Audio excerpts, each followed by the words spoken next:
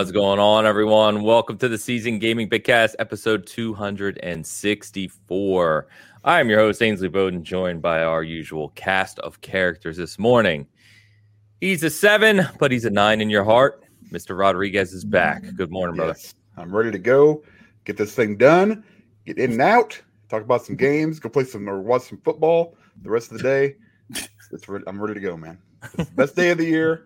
I'm also, since last week I apparently, ate too much. I also brought peanuts today, and I have some EL fudge just in case. I want to get into it. Brought a buffet. It makes me so mad, and I'm here. I try, guys. Audio listeners, I try. Every week I talk to Dan about this. Every week, mostly for the audio listeners that I do it for. So trust me, it's not. I like to. No, it's Dan ASMR. That's that's exactly what it is. You get the full experience. Let's go. All right. As always, looking dapper, the defender of everything IGN. Tie Guy Travis. Good morning, sir. Not everything. Let it be known. I disagree with many things they do, but giving games review scores is not one of them. So nice to see you all. Good week, I think. Good week for gaming. I've been playing a lot of games. I'm excited to talk about it. Woohoo! Yes. Woohoo! Oh, right. And also for people have been asking about my tying comments every week. So today we're joining Anakin on Tatooine and the pod races and his good boy Sebulbs. That tie is wizard, Travis. Yeah, thank you, sir. Wizard is all heck. And of course, the Hogue himself, and I'm proud to say the host of Hangouts and Headlines is back, Mr. Hogue Law himself. Good morning, brother. Thank you. Yeah, it's been a good week. We did have our first live stream Hangouts and Headlines in a long time. I think when I was doing my organization on the computer, the last one was December 29th. So it was a while between episodes there. And we had a really good showing. A lot of people came by to check it out. And that was nice to see after such a long hiatus. So, yeah, we're looking to do Hangouts and Headlines about once a week until I kind of get a feel for where my endurance is at on streaming and not running it right up to where I was at in terms of level last year. But it was a good episode. I was really happy with it. And we will be back, so I'm very excited about that. That's awesome. And I think I speak for everyone when I say, don't push it. All right? Yes, I get that a lot. I believe me when I say I am not pushing it. It's really hard. It's really hard, by the way, to do that, to kind of tiptoe and not jump in. Like, the episode went well enough this past week that I had like 3 articles I wanted to do the next day. And it's like, nope, don't do that. Yeah. Don't fall into your old habits. I think you should push it because I believe in you, and I think you're good to go. I'm trying to help. Travis and Dan are just, you see how they're doing this. I think he's super strong, man. This guy is like a freaking superhero, dude. I just want you to push it because I want to see what happens. That's really it. I'm not touching that one. Well, it is. It's good to be back. We had. I want to give a quick shout out before we get started this week to just all of our viewers and listeners from last week. Last week's episode, just amazing analytics on it in terms of both like hours listened and viewed. I think as of this morning, we were crossing 8,000 combined views and listens. Just a lot of engagement from last week. A lot of hate watching. I was going to say we did get more downvotes than usual, Travis, and I think probably yeah. But. YouTube no, likes it was good. Both sides of votes. Vote how you feel, people. Up, down, it's all good. Yeah, up, down, whatever. As long as it's all engagement. Out. And hey, you know what? I'm that bitch you love to hate. I don't. It doesn't matter to me at all. Truly. But no, we had a lot of good commentary. Honestly, tons of comments. Obviously, it's almost always positive.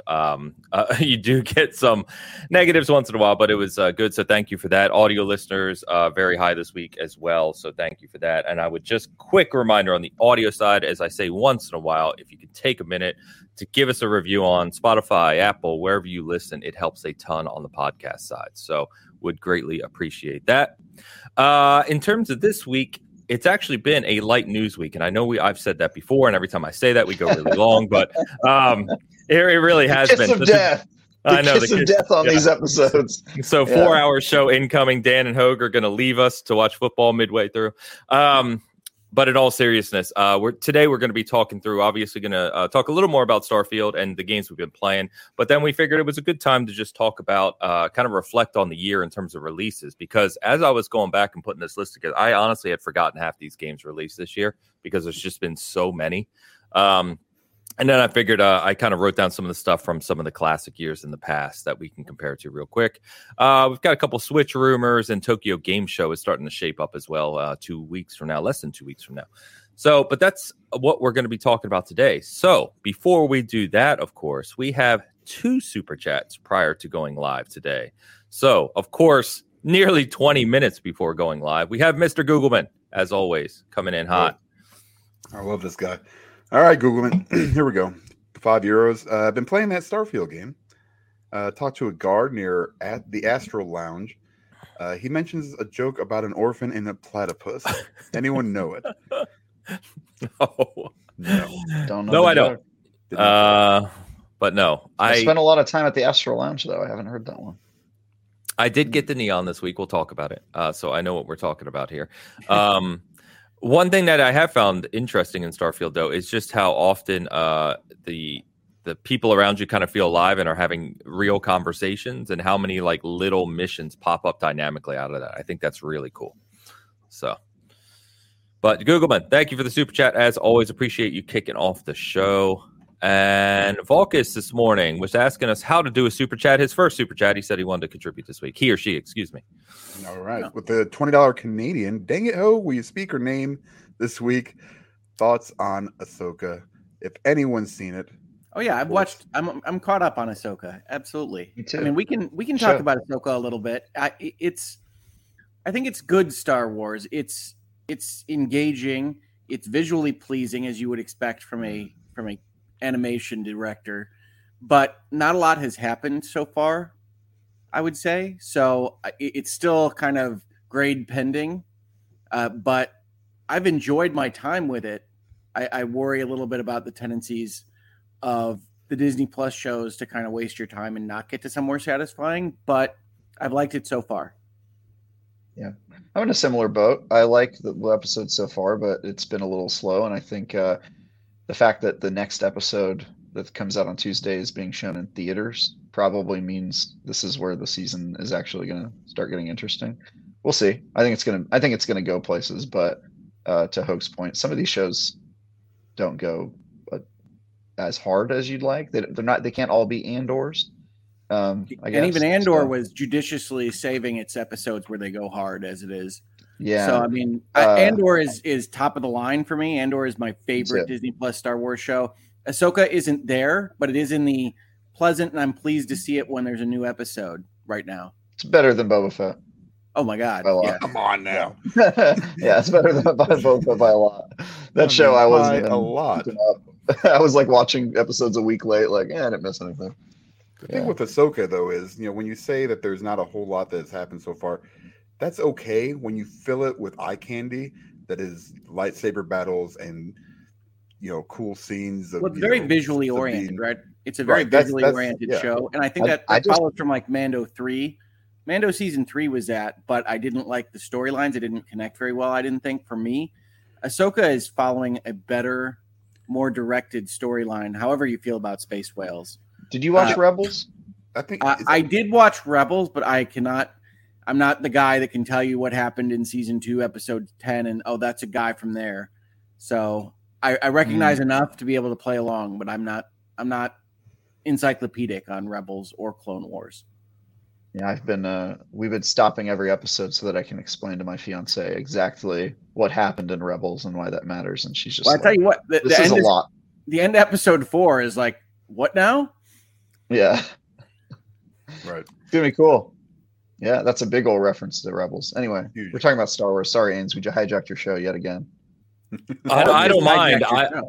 I don't mind at all. I'm sure there's some people, probably not many, I'm in the minority, I think, who have no idea what you guys are talking about, and I thought that was pronounced as Shaka. So here we are. Oh no. I just pronounced it Snips. So Yeah, I have no idea. I mean, I know there's a show. I've seen a lot of people posting about the show, but I haven't watched it. I still haven't watched no one called Andor. her Snips the whole season, I'm going to really be disappointed. Is that a reference to an older show or something else? Did you say they already did? Yeah, like the first thing that comes out of his mouth is "Hey Snips." If you go back and listen to it, yeah, it's kind of hard to hear, but that's what he says. It's what Anakin calls. I was rocking the AirPod mic again. Sorry about that. Yeah, you sound better now. There you go. Yep. Thanks, Playa. Yep. No worries. No worries. Volkus, thank you for the first super chat. I appreciate you. Glad we got that hooked up. And welcome I can't speak. Arctic Wolf becoming a Season Gaming channel member. Thank you very much. So we off and running this morning. How about I hit the right button and we'll be better? All right. Perfect. And I've still got it up on the screen. We're just crushing it today. I'll tell you what. It's a good day to be an audio user. Yep. There we go. All right. Anyway, there's a lot of buttons, folks. It's funny. There are, and I've got it in this little narrow thing. It's messy. So I was talking about the buttons when I did Hangouts and Headlines. My parents asked me, "What buttons are you talking about?" I'm like, "Well, none of that is automated, right? When things pop up on the screen, when people move around, that's all me dragging or clicking, and so you have to do that at the same time that you're trying to speak in English for people to understand." Yes. And then lastly, just before we get into the game conversation, I want to shout out Against the Tide, who moderator over on the Hogue Law side, does a lot of good work for us in terms of sharing links, just moderating. And then past few weeks, as we showed a couple weeks ago, has been doing some AI art of us as the panel, which was hilarious. Last week, I totally forgot to show the Starfield one as we had our Starfield conversation. So if you missed that, I'm putting it up on the screen right now. Audio listeners, bear with us, of course. But my personal favorite is Travis here. I love it. Oh, man. I mean, it looks just like him. It's identical, first of all. And then he doesn't even have a tie. They didn't even keep that. It's so upsetting. You want a space tie? Yeah. It was floating. It was getting in your face in space, and so that made of aluminum or something. I don't know. If you want to keep it retro futurist. And then preparing for this week, we went Minecraft theme this week, Tide, for some reason, but I still love it. And Travis has taken on. Travis, you went from kind of delightful bewilderment and wonderment to angry banker in a week. Angry banker, I don't know how troll. Yeah. No, I was commenting before the show that all three of the other guests look like jacked Minecraft heroes, and I look like an ill. You're the enemy. You're the bad guy in this situation here, Travis. Yeah. Well, you're like a young Lex Luthor with hair. I think AI has a problem with me. I think we're teaching our AI to judge certain people. I don't know. They have a tie at least here, so that's good. We need to keep an eye on that AI for the future. We don't like the direction they're taking. So, yeah, my tie is also not squared, which I find odd. You know what I mean? Like that would have been a pretty easy Minecraft. Like nothing about me is Minecrafty except for my glasses. I have a round nose, like everything's round. I don't know. Your head is pretty blocky. Yeah, your head is. Yeah, but that's accurate. They didn't even change that. Yeah. Eleanor said Travis looks like a Matrix universe villain. Yeah, that's great. I look like the bad guy in the children's animated version of the Matrix. Oh man, great! Thank you, Tide. Appreciate everything you do. They call me Agent. All right, so we'll jump into what we've been playing. We'll get to Starfield because I want to have a little longer discussion about Starfield again to continue what we were talking about last week. Yes, he's got an appetite for Starfield conversation. I do. We were on a different show this week to talk about the same stuff we talked about on Sunday. Sure. Yeah. Although mostly we talked about game review methodology, which you and I have done. Yeah, for a number of hours. To be clear, that's like a hobby of mine. Is talking about game review methodology, explaining it to people. But playing this week, so I know I don't think you can talk about it yet, obviously, Travis. But Liza P review coming this week, right? You said you've wrapped that up. So when's the embargo for that one again? The embargo actually moved up. It was previously on September 14th, but they moved it up a day for some reason. So now it's on Wednesday, September 13th at 8 a.m. Pacific is when the embargo lifts. My review's fully done. That's been a big one I've been playing. I'm also working on some other stuff. I'm already on my review in progress of Payday 3. which I can talk about because it's in open beta, so it's not under embargo or anything. But the goal is to give like an early impressions type review and progress piece, since I'm going to be reviewing that. But the open beta has surprisingly a small amount of content. It's just one heist, and supposed to be 8 in the main game, and then also none of the story is there. And from what I can tell, only a very small piece of the progression system as well. So it's probably going to be a pretty short review in progress, but I'm going to be writing that today. And then I'm also doing a preview on Airport Simulator, a game where you manage an airport. I used to love Aero. Should be fun. You manage an airport like kind of building the airport structure, or you manage it in terms of like flights coming in and out and airlines and stuff? Both. Okay. All right. Sure. Yeah. Why not? Yep. You're simulating the airport, Vance. You ever wanted to make an airport happen? There you go, buddy. You got it. Honestly, they put me on these because I just, I've sort of become the guy to do it. I did the farming simulator last year, and then I did the construction simulator. I've just sort of been the guy who takes these on, and they always do super well because Europeans are weird and really like the simulator. Those games are bigger than people realize. I like the simulator. I had a great time with Power Wash Simulator. I like the ones that sound like, how did you make a game out of that? How'd you make a game out of that? Yeah. Well, this one, I'll be excited to talk about Airport Simulator once I've played a little bit more and once the embargo on it lifts. But now, working on stuff. As someone that doesn't play Payday, you said that there's no story yet. Is there a story in Payday? There is. I mean, like, is there? Yeah. The story in Payday 2 was not super well told, but it definitely had a lot more than Payday 3's open beta has. Because, like, if you read the description for the game, it's like, oh yeah, pulled out of retirement after crazy events, the Payday team is back, and it's like, okay, well, none of that was in the beta, so clearly that hasn't been added yet. You just sort of hop in and it goes, here's a bank, rob it, and you're like, cool, all right, this is Payday.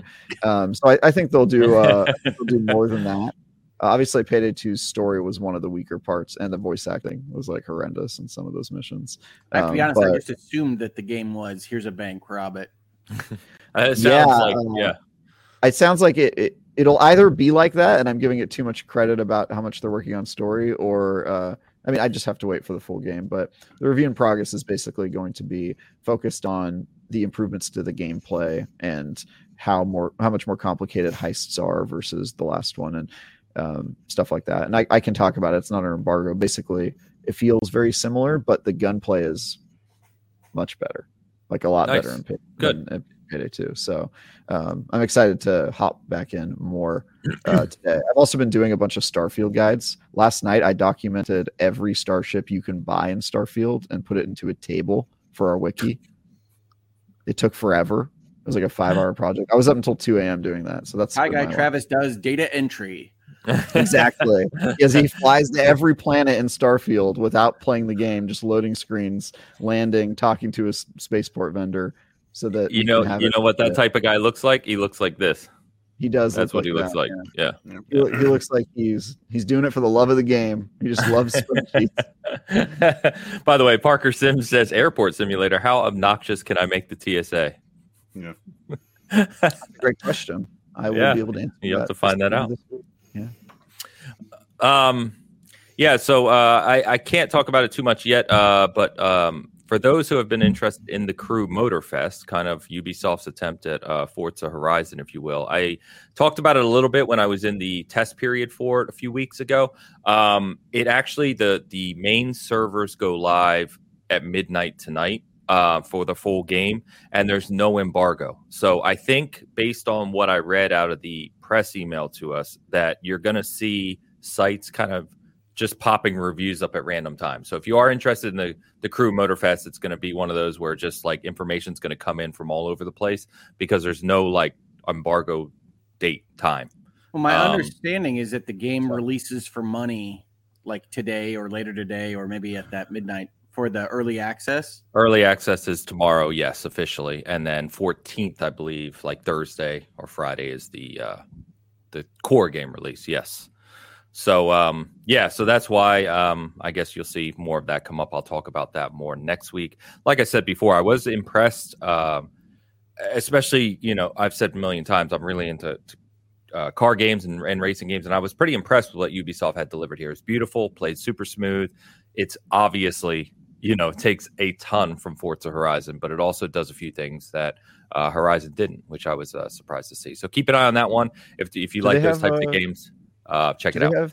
Do they have like partnerships with car manufacturers like Forza Horizon, or do they just same thing? Their own? Oh, they do. Okay. No. There's I want to say there's somewhere around 400 or 500, and they have a good mix. Like they have some really legendary cars in the game. I took some pictures of like the McLaren F1, right, and cars like that.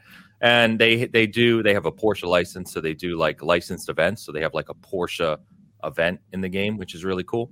So yeah, it's pretty good. It's pretty good, and it takes place in Oahu, Hawaii. So you're driving around the tropical island, and they hide stuff all over the island. It's very similar to what in terms of that. Yeah, it's an interesting time for a game to be set in Hawaii. No kidding. Yeah, no kidding. What have you guys been playing? Anything else? I'm sure you've been. Yeah. I mean, I think I say every week that I'm continuing playing Diablo 4, which I really love. There hasn't been a session where I finished playing Diablo where I haven't been happy with my time. So Diablo 4 is one of my top games. I was also What level are you now, Hogue? I am playing my seasonal character, right? So that started at the end of July, and I am 54. Okay.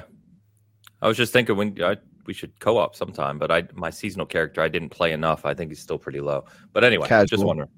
Yeah, man, only 300 hours. I barely touched that game. Yeah, so I just continue to love it every time I turn it on. I'm also playing, I think I mentioned this, but I'm not sure, the making of Karateka. Yeah, we didn't talk about it last week, but play it. It looks so good. It looks very cool. Yes. Yeah, so this is one of those, I think they're calling them gold editions from Digital Eclipse that follow the Atari 50 celebration model, where it's essentially a documentary with the games that they're talking about available to play. And Karateka is a game that I remember playing on my Commodore 64. So it's been nice to go back and see that. And they do all these interviews with the maker, Jordan Mechner, who you might know better in the audience as the maker of Prince of Persia. Karateka is kind of like Prince of Persia 0 if you've never played it. You can see that it's leading to Prince of Persia, and especially Prince of Persia 2. But it's just a really well-done game experience thing. And from a business perspective, since I like to talk about the business of video games, I just think it's a really smart way to capitalize on older properties that maybe wouldn't sell on their own. Yeah. It's described as a playable documentary, and I think that's a brilliant idea. Agree.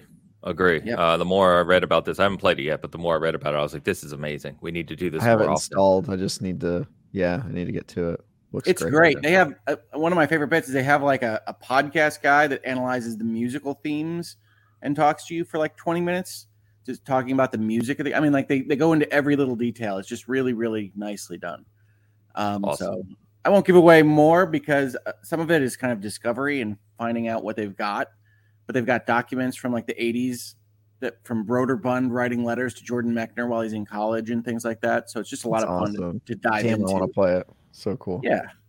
So I'm playing that, and Jedi Survivor this week got a pretty massive patch that for me turned around how I felt about the performance of the game. Jedi Survivor performance mode now is like butter. You can just play it and it all works like you'd want it to have worked at launch. And yes, I know that would be great if we got it like that at launch.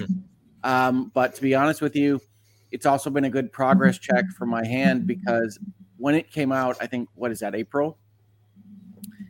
I really had trouble with it a lot, and I'm still having a little bit, but it's a lot better now, and so that's nice as well. So I've been playing Jedi Survivor, Diablo 4, Making of Karateka, and then I think this last one that I will mention is one for all you Starfield fans out there.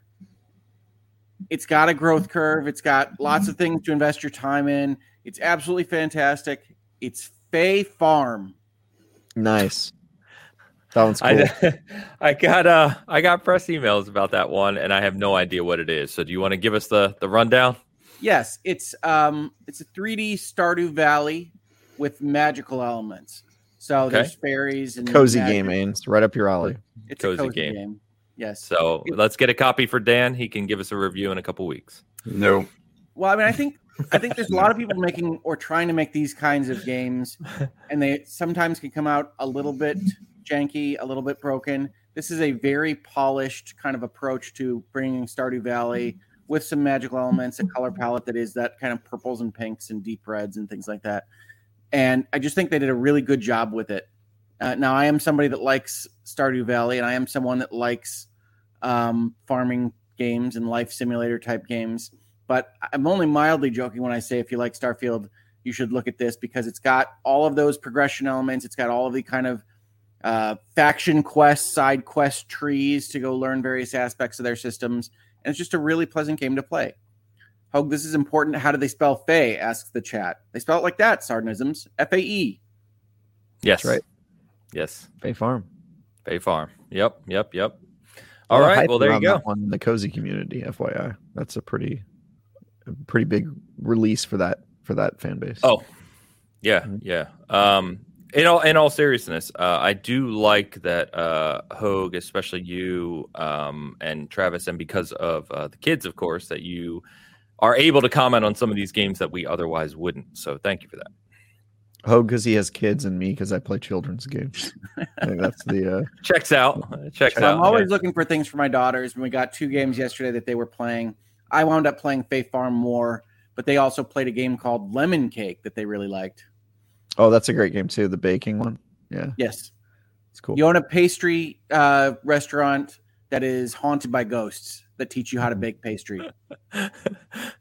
I just love that there's room for Mortal Kombat 1 and then there's room for these Lemon Cake game, and I it's just so fascinating to me, and I get to see that world a lot because my fiance plays a ton of those games, and it's pure joy, man. I love seeing the diversity in this space. I was literally going to say the same thing. Yeah, you said it well. I don't need to even comment, but I totally agree. There's room for everything. It just shows how kind of big and abundant the industry is now, and I think it's awesome that those types of options are out there for everyone. So sometimes cool. You don't want to slay demons. Yeah, sometimes. Sometimes you want to bake them a cake. Dan, are you still full bore on Baldur's Gate 3? Is that train slowed down at all? Nope, I'm pretty much. It's funny because that and Hitman 3, they released some new content. I just jumped back in and got some stuff done. Of course I did, because it's my favorite live service game. All right, so I like the reference, by the way, Dan. Yeah. We need a poll on what year Dan will stop playing Hitman 3. It's the year that they stop putting out new stuff for it. I don't even think that's true. Yeah. It may not be true. That may not be true. But I did play some. Damn it! What the hell is going on? He's switching over to James Bond when they release James Bond eventually. If they do a good job with it.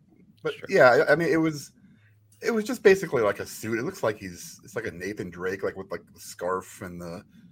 Okay. Wait, the update was just cosmetics that drew you back in? No, I still jump back into it every week because I'm still not at level 100 in Freelancer. It takes forever. The grind is outrageous.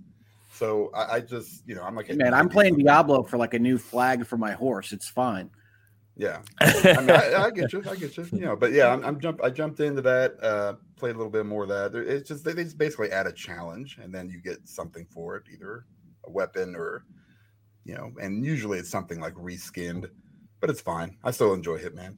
Can I ask you a question, Dan? Because I was reading an article earlier this week, and it was comparing the Assassin's Creed Mirage contract system to Hitman 3. Did you see this, and did it interest you at all? I did not see that. Like in what way? Like is it? They're doing some missions that are essentially enclosed spaces. Here are some toys. Go get that guy. Oh, that seem inspired by a Hitman kind of style. I think I just saw Dan come to life a little bit. Yeah. I mean, I was going to get Mirage anyway, but I mean, it was. I didn't know. I have to go read that because I didn't see anything about it. Okay, I mean, that's awesome. If they want to, I mean, you want to learn from the best. So I mean, obviously, IOI is the best. So, good for you, Ubisoft, and shrinking it down. So yeah, I'm excited for Mirage too. So we'll see how that goes. But yeah, mostly it's been BG3, and it's way too much. I am now on my third playthrough. This is the Dark Urge playthrough. I have nearly it's like Horizon Forbidden West, like levels of time into it right now. So I'm still finding new stuff on my third playthrough, and I am one of those people that tries to be as thorough as possible with what I do, and it's insane, like how many areas that are out there that I missed, how many stories. Just talking to random people on the street will open up a whole new quest line. For the most part, I felt like I'm going faster through it because I kind of know where to go and some of these. But even the choices that you make early on in the game really, really change your outcomes later on, and it's going to be really hard for another game to dethrone it as my game of the year. I mean, I just don't know if it'll be able to happen. Even with, like I said before, with Spider-Man 2 coming out, and I'm a huge Spider-Man guy, I don't think it's going to come close. What Larian did here is, I mean, I know everybody, there was that little controversy like, oh, don't make this, your standard. And I understand that. Nobody's telling you every game has to be Baldur's Gate 3, but gee, many Christmas. It's nuts, man. I mean, it's creeping into like my top 5 of all time games that I've ever played. And it's just really, really good. So yeah, it's gonna be on that. And it's cool. Another thing that's cool, my son got it, and we're kind of comparing our playthroughs and stuff. And like, I'm like, what are you talking about? Like, there's stuff that I still haven't seen. And I'm just like, what, she's like, oh, that's this guy that, he's got gold all over. I'm like, what? I mean, I played through that area like 3 times already. I said, I've never seen this, and sure enough, I mean, it's cool. I mean, I think what they did here was, they kind of changed the game a little bit for now. I know the CRPG genre isn't huge, unfortunately, but I think just from just like that top tier, like AAA game, I mean, I don't see another one touching it for quite some time, unless Larian does Baldur's Gate 4 in a very short amount of time. I doubt it, given the period. Doubt it. Well, that's good, man. That's good. Good. I was really digging it, and it's just one of those games. There's just I got pulled aside for other games, so I hope to put some more time into BG3 for sure. It's amazing. It's a really good PlayStation implementation. Good. Yeah, one presumed a really good Xbox implementation. I just mean console-wise, it's really smart how they've made it work. Yeah. And they did confirm, if you missed it for whatever reason, they did confirm it'll be on Xbox before the end of the year, which the end of the year is rapidly approaching. So it won't be too long there either. Someone asked, Travis, I don't know if you can say it. Siddharth asked, did they implement in Lies of P any of the changes that requested from the demo? I don't know if you can say anything about that or not. I cannot, unfortunately. Yeah, okay. Yeah. Look for my review on Wednesday. Look for the review on Wednesday, Siddharth. And Exiled Punk, shout out to Exiled Punk on the Hogue side. He was asking about Lions and Chiefs smack talk, and he said he's a Chicago transplant living in Overland Park. So he is a neighbor to Dan and I. Yeah, he's a Dan. I've been a Lions fan long enough to not engage in smack talk on basically any results. So very good game. Are as Bears fans, man. Happy to be 1-0. Well, the Bears have been in the Super Bowl twice. The Lions have won one playoff game in their history. That's true. They are the Lions. Yeah. But yeah, hey, Lions I'm also from Chicago. Yeah. They're right over. All right. Before we get into more Starfield conversation, let's catch up on these super chats real quick. And I've got a member comment as well from good old Sardanisms. Said, if Matrix was an anime, the My Name is Neo line would be identical, except his eyes would glow blue. Matrix is live action anime. Talking about you, Travis, of course. Yeah, obviously. Thank you, Sar. Good to see you. And we got a couple super chats to catch up on. Oh, geez. The days for $2. I was looking over here at the chat. Which sells more, Starfield or Mortal Kombat 1? Now on paper, sells multi-platform. Yeah. I was gonna say on paper, this sounds tough. I think long term it'll be Starfield for sure. Maybe out of the gate MK1 only because it's on PlayStation as well. But yeah, MK1's on PlayStation and not on Game Pass, I believe. And Starfield isn't selling copies, excuse me, necessarily. So true. Also true.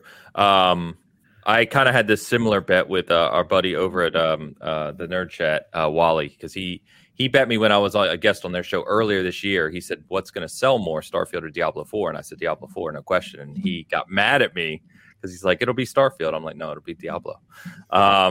But I can see MK1 also, for those who may not be aware, Mortal Kombat is maybe more popular than you realize. Mortal Kombat 11 has sold like 16 million copies or something like that, and old people play that game. Hey, old people, seasoned people. Yeah. I'm just saying they come back to the game space. A lot of them who don't really, game as much anymore for Mortal Kombat. It's got a huge historical audience. Strong IP. Yeah, it's a very strong IP. So, I think it's going to do great, and we're going to talk about that because it comes out this week. It's so close. I'm very excited to play it. Me too. A lot of days. Thank you. One does. This is news to me. Comes out this week. All right. Yeah, comes out this week. Yeah. Friday. Siddharth, back in the house from India. With the 2000, is that rupees? Is that what we're doing? All right. Thank you, Siddharth. Starfield really highlights the problem with expectation of pacing in giant RPGs. In my opinion, the game is really good for a Bethesda game, but the first 30 hours is just bootstrapping my mindset on what the game is trying to do. P.S. Still loving the Armor Core 6 a lot. PvP is really fun. Every time I see AC, I want to say Ace Combat, so it's all good. Kind of similar. By the way, he also followed up, Siddharth. I saw it earlier. I'm sorry, I'm trying to find it, but he said that right now his game of the year is between Tears of the Kingdom and Baldur's Gate 3. Yeah, yes, both great games. Yeah. So Battle of the Titans. Yeah, we'll talk a little more about this in a second. I got one more super chat to get to, so we'll touch on this, Siddharth. But for me, because I know, Travis, you talked a lot about this from a review perspective of the early hours being slow. And for me, like, I got through that intro with Constellation, which was a couple hours, but then I just went off and did my own thing, and I've been loving it. I don't really need a big lead in to get me hooked to a game like this. I just start doing my own thing and enjoy it as I go. So I think it depends how you play the game. I will say his comments will be enhanced with a more driving beginning. I've talked about this in the past, but one of my favorite beginnings in video games is Mafia 3. Just explodes at the beginning, and then it just motivates you for like half of its running time. Yes. So I think Starfield would be slightly stronger with a more directed beginning, and I do think the front end of the main quest line devolves a little bit into go find rocks over here, over here. And that maybe could be improved pacing wise. But yeah, I think the way you're supposed to play these games, and I always hesitate to say, that there's a wrong way to play them, is that you're just supposed to decide what to do kind of randomly. I guess I'll do that. That sounds interesting. And then you go do what you think sounds interesting. So I never had a problem with it feeling slow at the start. I really didn't. But I do think just the walking around the mine and cutting rocks out and some of the early stuff maybe could have been a little bit stronger. The person that says Final Fantasy 16 also explodes at the beginning, that's absolutely true. When that title card drops, you are ready to play Final Fantasy. I was for about 2 hours, and then I wasn't. Oh, yeah. I still need to get back to that one. I really like what I played so far. I will say I see a lot of people talking about like expectations and versus who likes the game and who doesn't like it. And absolutely, expectations have an impact on what you're willing to forgive in the game. I would just say some people blame the expectations thing. I think really it's just your personal preference and your slant or what you like in games or what you're willing to forgive in games, and that exists for everyone. That's personal preference. It's why this medium is so incredibly subjective, and I don't think there's anything wrong with that, right? As long as you're kind of going into something knowing exactly what to expect, and you can judge for yourself if you're willing to forgive it. And reviewers are typically chosen to review the games that they do because the game is targeted at somebody that likes those things or is more okay with them. So expectations are definitely a big part of whether you're going to like something. It's, I know I go back to this game a lot, so apologies in advance, but we heard a lot of the same complaints about Elden Ring, right? It's like you do that 5-minute early dungeon and then you open up that door and you're just like, okay, go. And a lot of people kind of complained of like, what the hell am I even supposed to be doing? Like another one I was talking about with the IGN team this week was how divisive Red Dead 2 was for a lot of people. And that's another really good one because like as somebody who went into that wanting like a Western fantasy where, maybe things take a little slower and that's kind of part of the charm. And then other people who are just like, yeah, that game bored the heck out of me. We have people on the team who think either of those things. Like I'm like up there with Red Dead 2 is probably a 10 out of 10 for me. I didn't review it, but Tom Marks, the deputy editor, he was like, I hate that game. And I'm just like, wow, like, it's crazy. I have real pacing issues with Red Dead 2. Absolutely. I know. I don't at all. The Western genre. I don't care about it. It's easily a 10 out of 10 for me. I love that game. Yeah. God, it's funny, but you're right. You're right. By the time you're out of the snow, I was ready to quit. Yeah, see, and that's it's a little bit, and that's fine. Expectations, a little bit is personal preference, and whether you're willing to. Well, and then let me advocate for a game like Starfield, right? Red Dead 2 has the issue of you're trapped, right? You got to do those things. You're never advancing. It's a linear game. Starfield is do what you feel, man, and to me that's easier to find the fun in. I think that's fair as well, Hope, and that's what I do in these games for sure. Mm-hmm. Yeah. I think they're both great. I think that, I can enjoy both. Yeah. It honestly depends on what I'm enjoying about the core mechanics of the game. But Siddharth, thank you again. Very generous super chat. Appreciate you. Good to have you hanging out with us from India. Always love to see that. And one last one before we get more into Starfield real quick. WW with $5 super chat. Rick, you might like House Flipper, especially for the times where you just need to slow down and take a minute. I definitely recommend the Steam version. I got House Flipper for my girls, and they took my Steam Deck away for like 2 weeks. So they love House Flipper to death. Nice. Awesome. So look at those little capitalists growing and learning. Oh, boy. Growing and learning from House Flipper. Mostly decorating, but yes, also growing and learning. It's not all about capitalism, Mr. This guy. Isn't it? Isn't it? You'll ask us where even more. I haven't played House Flipper. I would take it's exactly as described. You're just decorating and tuning up houses to sell them and make a profit. Yeah, you buy a house to flip, and then you mow the lawn. Buy low, sell high. You mow the lawn, you fix it up. Different people have different requests for you. They are, but the game is fantastic, and it's one of those games that was successful enough that they have really significant DLCs pretty often.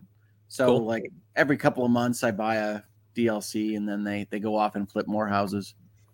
Nice. They're going to be entrepreneurs. There you go. Watch them grow. Debbie, thank you for the super chat. Appreciate you. Thank you, everyone.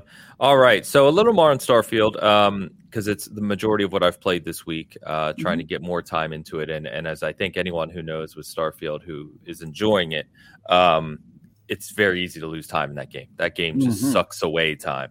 So I did start I forget the name of the company. What you guys told me to do, which Ryujin Industries. Thank you. Mm-hmm. So I did kind of start down that path. I started just doing my own side stuff as I always do. But I've done 3 or 4 for them now, where you're breaking into stuff and uploading secret files, and I love that stuff, the kind of espionage. So I'm loving that. It's the cyberpunk game inside of Starfield. Exactly, which again is what I enjoy. So it's probably their weakest story in the faction quest line, but the actual quests that you go on are super fun if you enjoy like stealth and social encounters. Yeah, Ryujin gets a little repetitive if you mainline it, but you won't. Mm-hmm. Okay, no, and I don't mainline stuff. No. I did. I just wanted a job in Starfield. I was so happy I finally could work in an office. Just wanted a normal job. It's funny because all the Constellation people will comment on how they don't want to be in an office building if you walk them in there. They will, yeah. Oh, that's cool. They also comment on how they won't judge you. Everybody lives different lives here. We don't judge. And then if you join Ryujin, they all hate you. They're like, "How dare you?" Like, what? Come on, bro. You said you wouldn't judge me. And then, So I've been enjoying that. I did a long run on the Crimson Fleet quest line as well, and then I've just done some random exploring. So I am finding, I wanted to talk to you guys about kind of the skill tree approach, because I know you talked about this, Travis. So right now I want to get to, I think it's the science tree where you get space suit, weapon engineering. Everybody has trouble with this part. Yeah. So I'm working down there, obviously. So if you don't know, I created my character as Amos in The Expanse, and I'm playing the character like Amos would kind of play, would respond to people, etc. So I've also done some physical stuff, weightlifting to help with encumbrance and stuff. But I am simultaneously enjoying exploring planets and scanning and finding fauna and life and all that too. So to your point, which I know you mentioned earlier, and I'm starting to discover more as I put more hours into the game, it's like, you know, you really do spread your skill points thin in the early game, trying to get all these things. So I'm working through that now, but it doesn't bother me, because I've always looked at this game as a game that I'm just going to put hundreds of hours into, right, over time. So I think that character kind of development is working for me for the most part. But yeah, I just continue. I was talking to, well, you know, we were on a show the other night, Travis and I were Friday night, and I was talking to some of those cast members over at Xbox Infinite about the game, and talking to some friends on online and the season gaming crew. And what I do find fascinating about these types of games, kind of like the Baldur's Gate or the big RPGs, is that someone will mention something like, oh, did you see this? And it's like, no, I didn't see that at all. There's so many different things you can get involved in and find and enjoy, and you can play the game. You know, I know people who have 20 hours just building starships, right? Because that's what they like to do. I haven't spent any time doing that. I like crawling around through the cities and taking people's stuff and breaking into apartments, which someone else may never do in the game. And I just love the sandbox. I guess the best word is sandbox that Bethesda has created here. And I think that in that vein, it's a pretty incredible game so far. Does Sarah Morgan hate you yet? You've been heck no, I told you I'm gonna break her, man. She's cool. She's gonna be my girl. Don't worry about it. I don't know about that. We'll see what decisions you make. You're breaking into things. She's pretty judgmental. I will say, just like all these games, I've already told everyone to leave me alone. I don't have any followers. Like, I go do my own thing. I don't like people. I keep getting the impression that Travis is really just kind of jilted by Sarah Morgan. Like, he really wanted her to like him. Yeah, like, she hurt him. She hurt him. Negativity is just kind of the pigtail pulling in third grade. I wanted her to keep her promise that she would let me live my life, because she says that as soon as you join Constellation, and then she immediately starts judging everything you do for your entire playthrough. And I was just like, Sarah, you're a liar. All right, you lied to me. Stop you from living your life. She's still allowed to judge you for it. No, she left. You somehow lost Sarah Morgan? Yeah, she can leave your party permanently. And I was like, cool, don't let the door hit you. She dips, dude. She straight up just doesn't happen to me. So I know. Because you're lawful good, you narc. Yeah, no, if you're space top, you're gonna get along with Sarah real well. But I didn't know she could leave, because I assumed, and no spoilers, please, of course, but I assumed that the core people in Constellation were there no matter what.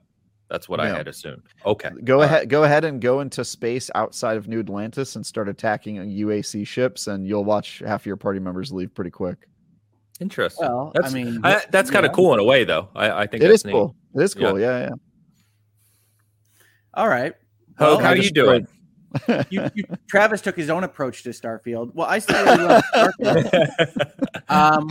I like it. It's good. I think the interesting thing for me is that I've really kind of grown attached to Cydonia, which is like the least built up city. It's the one that most reminds me of The Expanse, or like what seems to be a kind of near future approach to what a base might look like. It's the one on Mars, and in lore, it's like the first off-Earth base that humanity built. But I really like that approach. It's got like announcements like you're at Sci-Fi Disney World all the time, because they're doing like mining under the ground, and I really like how closed it is and how sciencey it is. Versus, I also really like Neon, but Neon doesn't feel like a real place. It feels like you're in a sci-fi fantasy world. Here's the point I've gotten to in the game, which this is 200 hours versus fewer hours. I now have decided that I want to like do things like scan all the major planets. And so, speaking of Neon Hogue, I found out that if you go to your scanner on Neon, you're like, there's 2 fauna on Neon. That's what it really? says, yeah. how do you do that? And then I found out, oh, you just jump into the water, and then you can scan fish. Oh, I didn't know Neon's that. Water. That's how you get down there. You just jump in the water and start scanning fish. Yeah, no, I love Neon. I randomly had a conversation with somebody that worked on the electrical grid at Neon. I mean, that you get those kinds of fun experiences. Yeah, it's cool. It's cool in that city. Yeah. And you get a lot of quests from security guards that are refusing to help the citizenry. So there's a lot of fun there in Blade Runner land, but it doesn't. I love that Hogan's just playing the game like a documentarian. He's just walking around like talking to people, learning about their lives, and just. And you can, right? I think that's I know. That's another so funny. Another plus for the game is it has that complexity in it where if you enjoy that type of thing and just pulling on strings, if you will, right, to see where it goes, you can do that. It's cool. I'm currently working on trying to figure out what everybody's religion is. That's a lot of fun. Yeah. There's at least three major religions that I know of, and I feel like 2 of them are boring as heck. You worship this space snake, do you, Travis? Hell yeah. Bro, if I'm gonna have to worship something, which like not my style, let's be real, but like if I'm gonna have to, Space Snake is top of the list, bro. We got a couple of comments here that I want to bring up. So just for fun, of course, Darth Max says, I laughed when I was approached by someone who offered me an extended warranty on my ship. Very funny. Which is great. Yeah, there's a lot of there's a lot of little jokes like that. Ade says, have you guys met Juno the AI? I have not. Awesome reference. Yes, really cool. Juno's Gambit is fun. Okay. Don't spoil it. Yeah, no spoilers here. Don't worry if you're listening. Yep. I have not, so I will look for that, Ade. Bizzle, my brother, he said, still having crashes in Starfield. It's always strangest time. So I mentioned this briefly last week, but Bizzle and I were talking offline. So he is one of the few people like me who from the start has had really bad crashes on Xbox. I forgot to mention that Xbox actually reached out to me this week, and I am working with Bethesda's QA on identifying what's causing the crashes. So they took some of the diagnostic information from my console. I gave them a bunch of info, and I'm hoping, because what Xbox told me is that their crash rates are super low across the board. So the reason they reached out to me is they think that because I'm experiencing it a lot, I may be able to help them identify what's causing, the some that are out there. So I'll keep you posted. Crashes. Yeah, and I think most people are. So anyway, we'll see if anything comes from that. I sent over Bethesda's QA all my diagnostic information. I want to say on like Thursday, and I will just update on the show. But anyway, Bizzle, hopefully there's an answer in sight for us. I will say on PC, it's still been perfect for me. I've had no issue. But on Xbox, I tried again. It crashed within 15 minutes again. And I was like, all right, I can't do this. In my experience and the experience of those who were playing during the review period who now have like a ton of hours is that, there's still occasional crashes. Things tend to get a little bit more unstable the longer you play, but it's nothing crazy. Like I think my game crashes like maybe every 8 hours or something like that. And I'm pushing my file a lot.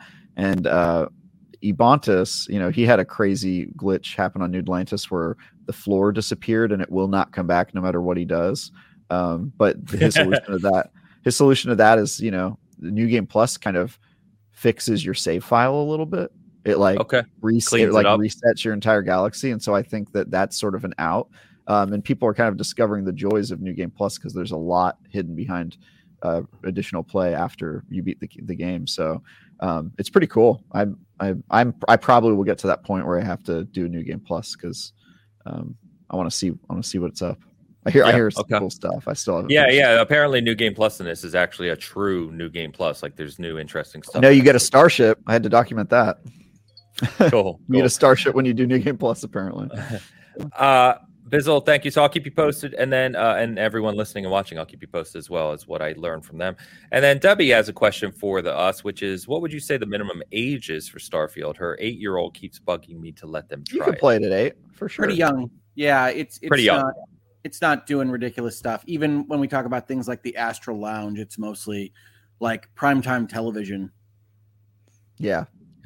Yep. Agreed. It's not bad at all, and there's You'd not any like crazy cursing or gratuitous violence beyond what you would expect in a normal shooter RPG. Yeah, and honestly, you can just kind of get lost exploring. You can play it, in that kind of way too. So just make sure that if you do get it for your kid, Debbie, you must mandate that they take the trait kid stuff when they start. That way they'll have parents to bother them in the game as well. I think it'll teach him how to take care of his parents when their parents are older, because he has to put away a little bit of his money to the parents in their advanced age. So I don't know. Sounds like a pretty I always good say with kids, habit to start building. You should watch them play it for a while so that you're comfortable with the content. But I think you'll be fine. I really do. Yeah, of course. So I hope that helps, Debbie. And then shout out Older Gamer, good friend, Go Kings Go, became a member over on the Season Gaming side. Appreciate you, man. Thank you.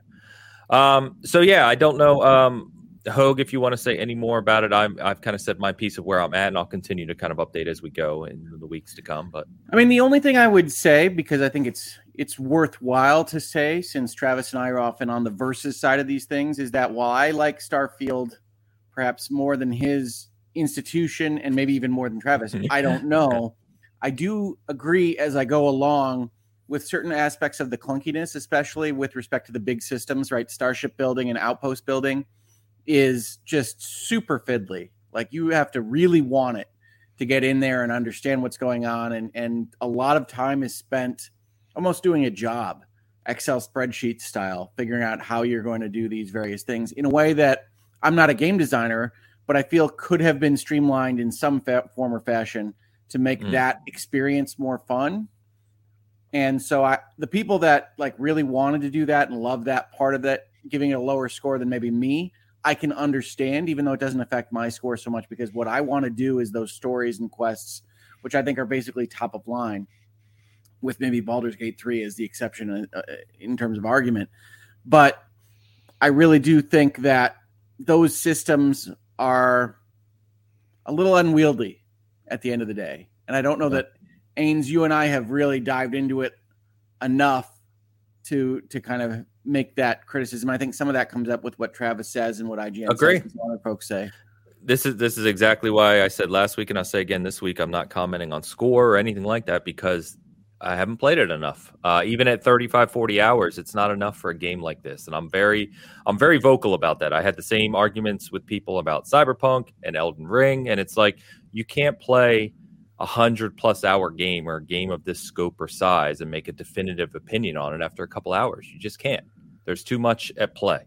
So I'll continue to kind of give my feelings as I go. But I do agree with you. I only very lightly dabbled in the shipbuilding because I wanted shielded cargo, of course, because I'm thieving and doing stuff. And even just like updating my cargo and moving that around, even that, I was like, okay, this is a little clunky. Outpost building doesn't interest me at all. So outpost building, I think, is worse than shipbuilding by a lot. Well, yeah, unless I'm forced to, I'll never touch it. That was my It's part of the story. Well, there's manufacturing. Is it really? There's manufacturing kind of quest concepts. Yeah, there's like a quest step where they're like, get 5,000 of this mineral. Only way to do it is build an outpost, and you're like, no. Yeah, so it's a little. No. That's where Fallout 4 lost me. Like, as soon as they were like, oh, you need to update this town, I was like, no, I don't. No, I don't. I just don't care. So I guess we'll see when I get to it. I agree with Hogue's kind of early warning signs of what might end up being something that he likes less. Even with that, Starfield is an 8 for me, having seen pretty much everything in the game now. Like, I think it's a great game, even with some of those shortcomings. And but they are legit problems. And if somebody else says that they affect them more, and so therefore it's a less good game to them, I think that you should at least try to understand that and accept it, and not shame them or think that they're up to something or have some agenda. It's just, no, there's a mechanical clunkiness to systems in Starfield that could really kill it for somebody, and I understand that. It doesn't for me, though. Yes, I'm one. Me exactly neither. What you said, Hogue. It doesn't for me either, but I can definitely see it. So, yeah, and Dan, we were talking before the show, but Dan is obviously on the Baldur's Gate 3 train, and with Phantom Liberty coming for Cyberpunk in what's about 2 weeks as we're talking right now. Sounds like you're just going to hold off for a bit on the Starfield dive in. I think I don't know. Yeah, it's insane this whole year, and that's what we're going to talk about. I want to do it. I want to play Starfield. I've always enjoyed Bethesda games. It's just there's so much right now, and there's so much coming that I want to be able to give it like its proper, due. I don't want to jump into it and then have my be distracted by something else. The one thing I will say in Starfield's defense on that is that it does play because of how in-depth the faction storylines are and how deep some of the miscellaneous quests are. It does play a little bit more like a compilation of short stories, so that you can play, I think, a little bit more simultaneously than I thought at the front end. And that's very similar to a Skyrim or other Bethesda property, in that you're invested in so many things and they have to journal so many things that basically you're not going to be just taken over by whatever the main thrust of the game is, like you might in a different title. But I think it's best to wait it out between like a Cyberpunk Baldur's Gate run and Starfield. So I just want to say, if you wanted to play it, I think it would be great. But if you don't, I think that's fine too. Yeah, I do. I definitely do. And I think, I know I will. I think once, maybe after Spider-Man, I'm also hoping that maybe, I'm sure they're going to have patches at the, up until that point. Of course. And anything that'll, any little minor things that I really haven't heard of a ton of. No, it's really good for a Bethesda game, especially. Right. It's really good. I don't know when the mods will start hitting, all that kind of stuff. I'm okay waiting. Normally, like the FOMO would get me immediately, but for there's just so much, and and we'll talk about that. So it's tough, man. It's tough to just get anything. There's so much this year. It's just been insane, and that's from somebody who is over probably the last 2 or 3 years. My gaming habits have shrunk to a lot more specific games. Like I don't go out and buy everything, and I don't need to play 15 different games. And it's a reason why I don't have Game Pass anymore. It's just because I'm taking strays here. You're taking what? I said I'm taking strays here. Yeah. It's just like I wish I had more time. And there wasn't something like a Baldur's Gate 3 right now that is just so enormous and has so much replayability value, and I've really, really gotten into it. I'm at the point now where I've just discovered what Critical Role is. Most of my He's gone down a path. I've gone down a path, man. Can I recommend Lawyers and Dragons instead? Lawyers and Dragons, yeah, it's another one that pops up in my feed now. A lot of Joe Manganiello. And I recommend not D&D. Yeah. Well, we talked about this at the very front end of discussing Baldur's Gate 3, but if anything, I think I like the world and some of the zaniness that they have in their Divinity series more than they have in Baldur's Gate 3. There's a certain disconnect between the way Larian likes to write and what Dungeons and Dragons requires of them. Yep. Yeah, I'm not a big fan of D&D, but hey, Dan, if you're ever in the Bay Area and you want to play a tabletop RPG, I'm your guy. Just last weekend, we played the Alien RPG, which is fantastic. If anybody's like curious. Alien, as in the IP Alien.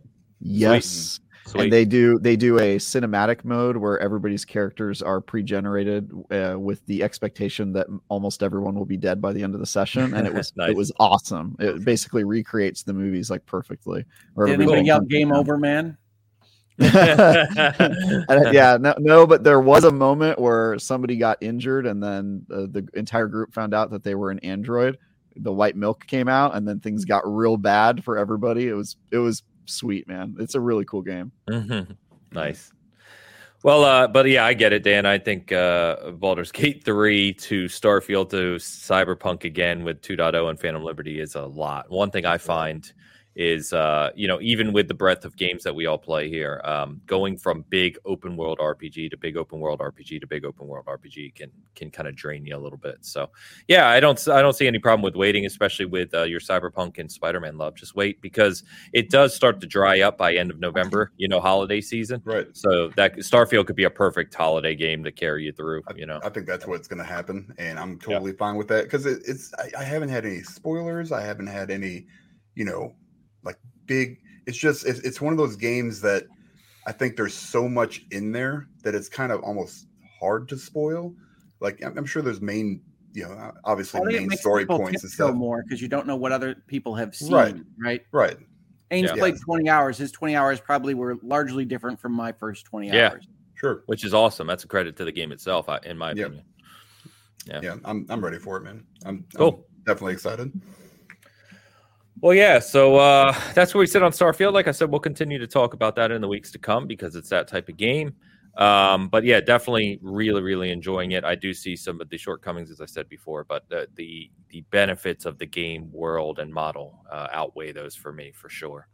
But with Starfield now out and this upcoming week having multiple big releases again, which, again, continue for the next couple months, thought it'd be a good time to just look back on 2023 because a few of us have mentioned how we think this is probably the best year for games ever. And so I wanted to kind of go through. There's a lot of stuff that's come out that I honestly totally forgot came out this year because we've just had so much. Hogwarts Legacy? Yeah. Which was my game of the year at one point, right? I love that game a lot. But yeah, we're going to quickly go through these. Feel free to stop me. Obviously, as I always say, when we do this type of rundown of releases, it's not going to be perfect. There's going to be a game you love I don't mention. This is not every game that's released. This is just some kind of highlights, if you will. So just bear with me. So remember in January, which seems like 4 years ago, Hi-Fi Rush was dropped at like a 90 meta secretly all of a sudden. So that came out in January along with Dead Space Remake, another hugely a very highly regarded game that we had been waiting years on. That dropped. Monster Hunter Rise released last year for the Switch, but released this year for PC, PlayStation, Xbox, of course, and another very, very highly rated game. All jokes on Monster Hunter aside, between me and Elu. We finally got the GoldenEye remaster, which had been rumored for a very long time, and of course, Forspoken came out, which I think kind of went by the wayside. You're including for completeness. Yeah, exactly. I forgot about Forspoken. I think everybody did. People did. Yeah, I had to think for a little bit about what game you were talking about. I was like, Forspoken. Yeah. February hits, and we get the remaster of Metroid Prime, which I know was highly beloved by the Metroid fans out there and many people. We got Hogwarts Legacy, which both Travis and I reviewed, and there's a bunch of games in here I think you reviewed, Travis, that have probably even forgot. But Hogwarts Legacy, which we both rated very high and really loved that game. Atomic Heart. We had Like a Dragon Ishin. We had Gran Turismo 7, which... Oh my God, that was this year. I forgot about. And Octopath Traveler 2. And let's not forget that PlayStation VR 2 also launched in February. No, wait a minute. Gran Turismo was definitely not this year. Yeah, I was about to say, that seems... Oh, was that that might have been PC launch. Is that launch. PC launch? Or PSVR 2? No. Let's see here. I don't know. It's been out for a while. I feel like we were talking about that last year or something. I told you I'll mess some of these up. So, all right. Give me a little break. Give me a little break here. T7 was last year. Okay, great. Ruby has taken over for this particular search request. Yeah, it was last year. Sorry about that. It must have been Gran Turismo 2 is on the list there. Sorry. Oh, no. In March, we got Wolong, which is the Souls-like game from Koei Tecmo, which I've honestly forgot about. And we also got Resident Evil 4 Remake, which sadly I'm hanging my hopes on being listed in the Game of the Year race, which, the chances of that are looking slimmer by the day. But I'm hopeful because you guys got me bad with Baldur's Gate 3. Oh yeah, you're screwed. You're so screwed. Not having BG3 on your list. Ooh, I know.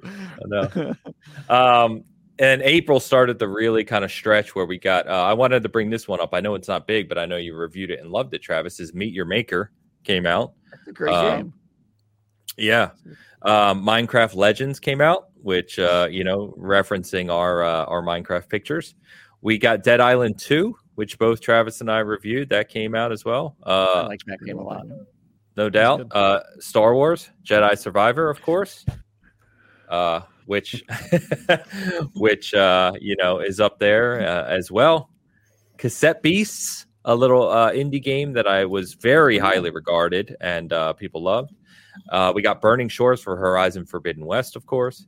And just a small shout out to PGA Tour returning. I know I'm a golf game guy, but it was cool to see that return because it had been like 7 years since that game had come out. In May, we got Redfall. Keep your jokes to yourselves. We got Redfall. We got Redfall. Forgot about that one too. Enough said. Redfall and Redfall. We got Midnight Suns, which you guys loved, and I know many other people. Oh my God. No. That was last last year. Came out God damn it. Was that the Switch December? then? Was it the on Switch? Switch. Could be. Okay. Okay. Yeah. It was in Damn it. December, so it still counts for this game of the year contest. Technically, it's not. There you gonna go. get shouted out, but You saved me, Travis. That's what I was thinking when I wrote this. Yeah. Yeah. Got Jeff Keighley. Of course, we got He Tears watches of our podcast, so we definitely. He does. Yeah, I talked to him last night. Never mind. I had a lot of jokes just jumping in my head. I'm leaving that one alone. Pillow talk. Yeah. We got Tears of the Kingdom, of course, which is going to be a front runner, for Game of the Year. And of course, the right alongside Tears of the Kingdom, we got Lord of the Rings Gollum. So that was in May. They'll both be on that list. Of course. Of course. They have about as much of a chance as Resident Evil 4, I think. You better cut it out. So June hits and we get just crazy games in June. So we get Diablo 4, we get Street Fighter 6, we get Final Fantasy 16, the three kind of trio there. We also get Dave the Diver, which Travis reviewed and is very highly rated. And we also got Ghost. Put on his list as well. Hey, man, it's one of the most highly rated games this year. I'm telling you. Resident Evil 4 is rated higher, so thank you. Yeah, but it's an old game. It's not liking your chances. That's all I'm saying. I don't like my chances for that one either. I think that was a tactical error. But hey, if Silk Song comes out this year, I get to swap Dave the Diver for Silk Song. That's right. I'm looking pretty damn good. Well, yeah, I don't know if we're going to get that, but we did have that agreement, right? We can swap Silk Song for any game. So we may have a mulligan there, maybe. You guys better pray. I am not playing Oxenfree 2. That's not. No, I think Ains is losing. Like Ains is gonna. I know. I'm in trouble. His That's for list is sure. looking pretty rough right now. Yeah. I'm gonna have to make him play Spider-Man 2 all the way through. He'll love that.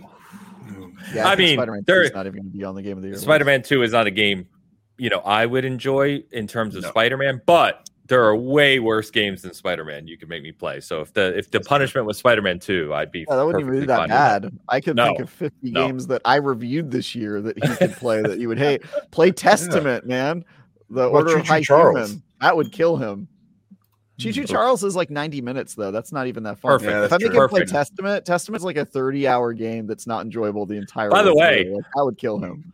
And we did not set a cap on the number of hours, did we? We just set a game. We did not. Said he has to play a game. So I'm gonna pick something that hurts you the hardest. I'm not losing. I'm gonna choose Destiny, and you just have to play it for the next 10 years. I also put Ghost Trick on this. I believe we talked about that. I thought one of you mentioned it. Okay, yeah. I mean, Ghost Trick came out a decade ago. Came out a decade ago. Well, It's still a really good game. Yeah, and it was also the first time I played it. I missed it. I don't know what I was doing. I was sleeping. That should be our Game of the Year criteria. When did Travis play it? There you go. Yep. Fair enough. July, we got Pikmin 4. Yes. We got Remnant 2, of course. Hell yeah. Yep. I hope people don't forget about that game at the end of the year. Don't forget about Remnant. And of course, we got Oxenfree 2, which is the game Dan will be playing here in about 3 months' time. Nice. This is where I tell Dan that I liked Oxenfree 1 significantly more than Oxenfree 2. Ooh. Wow, Dan, you're in trouble. Listen, I've played. What if Dan loves it? What if Dan's like, oh, this is what they were missing for me? Yeah. Somehow I doubt it. Wouldn't that be amazing? Like we go through all this, the punishment Dan loses, we make him play Oxenfree 2, and he just ends up loving it. That would be kind of fun. What if we changed his entire life? Like him being forced to play an indie game finally like broke something in his brain, and he was like, "Oh my god, I now love indies." And then he just went around playing Dave the Diver and Bay Farm.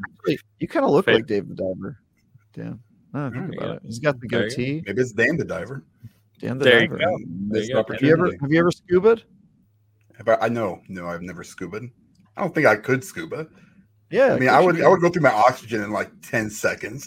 As fat as I am. I tried snorkeling once at like 280, and that was rough for me. So Dan, you just look for bubbles down there. If you swim through swim into the bubble, it instantly refills your oxygen tank. Everybody knows that. All right, good to know. August hits and we get, of course, Baldur's Gate 3. We get Texas Chainsaw Massacre, Immortals of Avium, Armored Core 6, of course, and Sea of Stars, all just released here in the last few weeks. Yep, Sea of Stars is on my list. That's true. Yeah. You do have Sea of Stars on your Hoag's list. got a pretty strong list. I think Dan's is stronger, though. All right. And we've got, obviously, Starfield just released, which is where we are at this moment. Coming the rest of September, we already talked about Mortal Kombat 1, Payday 3, Crew Motorfest, Lies of P coming this week as well. Yep. And then, of course, Cyberpunk 2.0 and Phantom Liberty later in the month as well. October's nuts. Can I just say, I hate that they call it 2.0. Typically, that's reserved for the sequel. The sequel should be 2.0, right? This should be like 1.2 or whatever. I don't know. How is the sequel a version of the first game, though? I mean, like, this is, I'm the lawyer here. I write software licenses, but you have to be very specific about versions, updates, and sequels. Yeah, so I'll give you an example. Like Destiny, when they went from Destiny 1 to Destiny 2, the Destiny 2 software, which had a lot in common with it, was the 2.0 version. And then later when they did Beyond Light, which a lot of people speculate was supposed to be the beginning of Destiny 3, it became the 3.0 version. And so usually it's like, at least in a lot of modern game design, they save the full version for the actual like next version of the game if it's in the next series. So it's a little weird to have Cyberpunk 2077 2.0 to me. I just, I'm probably I get it. I understand. No, I think you have to keep those allowed to specify versions and updates, because otherwise you lose a lot of resolution on what you want to call your patches. Yeah, I think the system I've seen is like if it's a major update, it would be like 1.2, and then before that it's 1.1.03 and 1.1.04 or whatever. But yeah, I think sometimes the versions are used as a form of marketing, which I find really weird. Like they use it to be like, oh, it's so big, it's basically the second version of it, and I'm, I kind of just balk at that because it is just marketing. So I think. You know what 2.0 version we need? Anthem. I knew that was coming. We need it. Yeah. Still waiting. EA's not going to give it to you. No, I think it got a 2.0 technically. No, they were working on 2.0. Oh, did it? Okay. Yeah, then they canceled it. Kibosh on it. Anthem. October could be the best month of the year, shockingly, with Assassin's Creed Mirage, Forza Motorsport, Lords of the Fallen, Spider-Man 2, Super Mario Wonder, Alan Wake 2, and City Skylines. Oh my God, October. Chill. I was waiting for you to get to Alan Wake. Yeah, well, Alan Wake's our cover game this week. That was a little shout out to you, Hoag, because I know how excited you are for it. But yeah, October is our cover story this month over at IGN. Yes, it is IGN first this month as well. But yeah, you guys need to I downloaded Alan Wake Remastered because it was free, right? So I have only played maybe like the first 2 missions. Okay. I think I got to an island or something. Hold on, Dan. You never played it original? No. Never did. Wow. Never did. So it's in like right now. Obviously, there's Baldur's Gate 3, but I'm trying to make myself jump into Alan Wake Remastered to see how I like it, to see if I want to get Alan Wake 2. So I need convincing. Like how scary is it? Number one, because I think okay, fantastic. The story is worth it. That's really all you need to know, because the gameplay is not going to sell you. I mean, if you're 2 chapters in, and this was again, I don't know if there's more I can tell you. Like a year or 2 ago is when I jumped into it. Oh, interesting. Remastered only came out a year. No, not the remastered. I had Alan Wake. Oh, the original game. I don't know how. Maybe Game Pass. I don't know where it was, but I had the game, or I bought it and I never played it. It was a game with gold at one point. Yeah, I believe like years ago. I mean, it's an older game, so yeah, it's really old. But I never played it, so I was like, I'll try to play it. I can't, didn't. I don't know if it really clicked with me or I was just playing something else. But I'm trying. Like, how long is it? Is like can I knock it out? 15 hours? Yeah, I would say 14. 15. You can burn through it pretty quick. It's a couple hours an episode. And then there's a believe it or not, there's an Xbox Live arcade game if you go way back that came out as well called Alan Wake was American Nightmare. American Nightmare, yeah.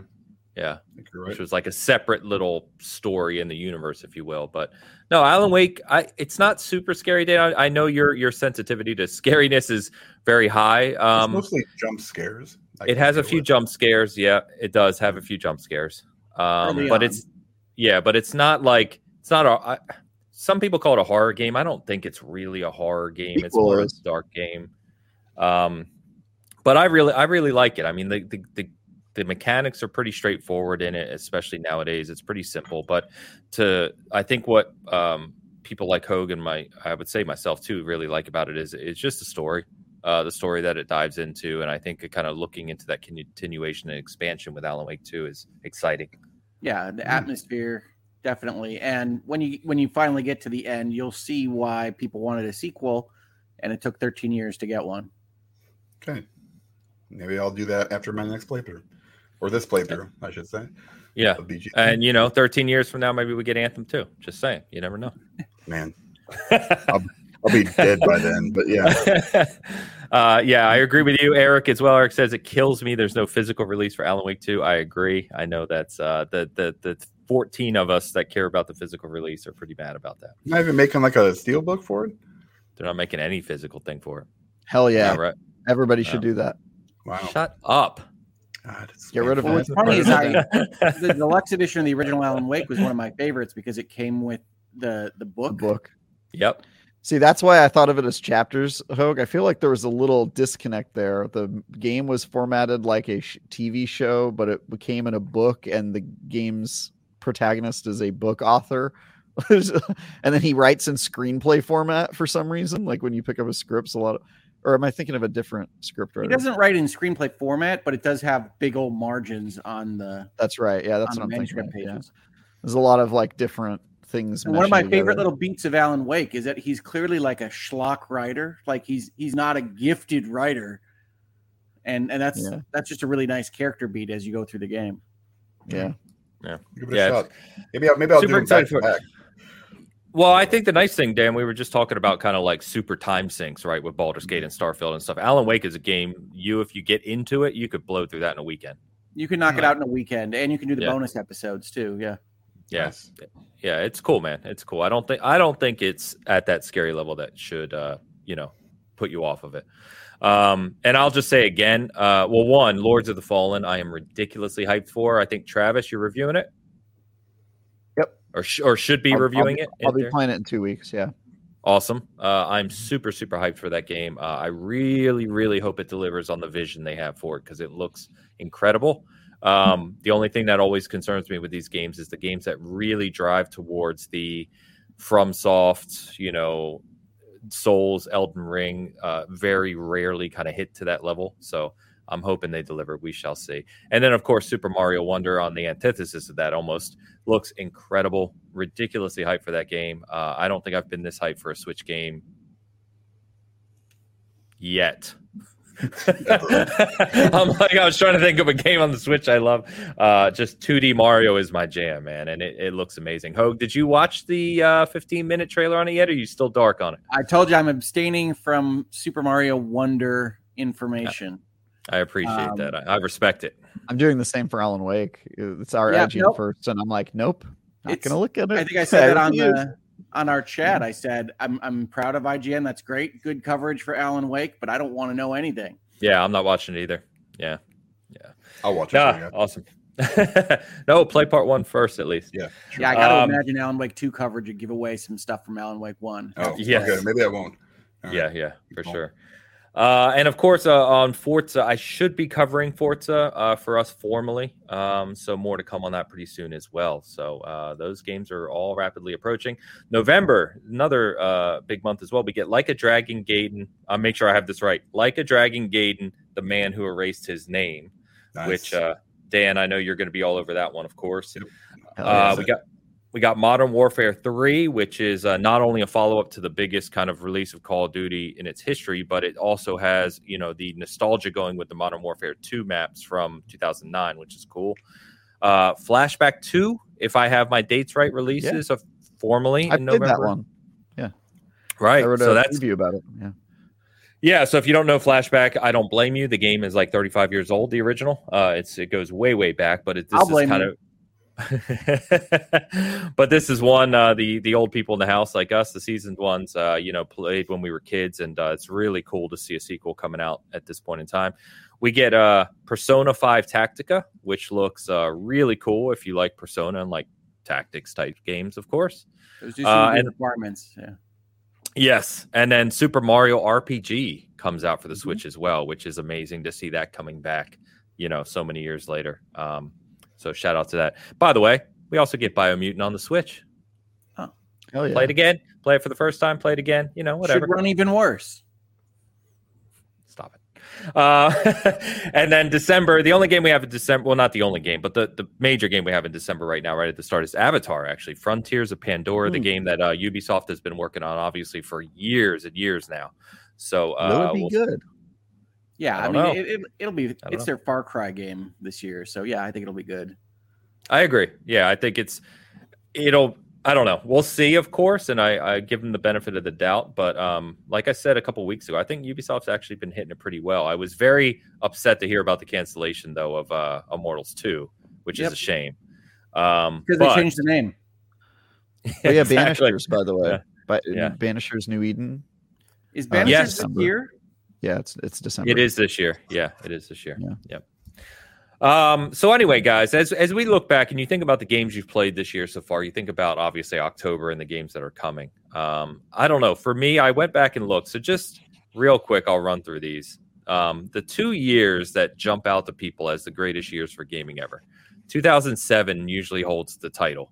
And I think there was a podcast we did a while ago where we compared 2017, which is another one of those big years, to 2007. And I think at least we decided, if my memory serves, 2007 still held the crown.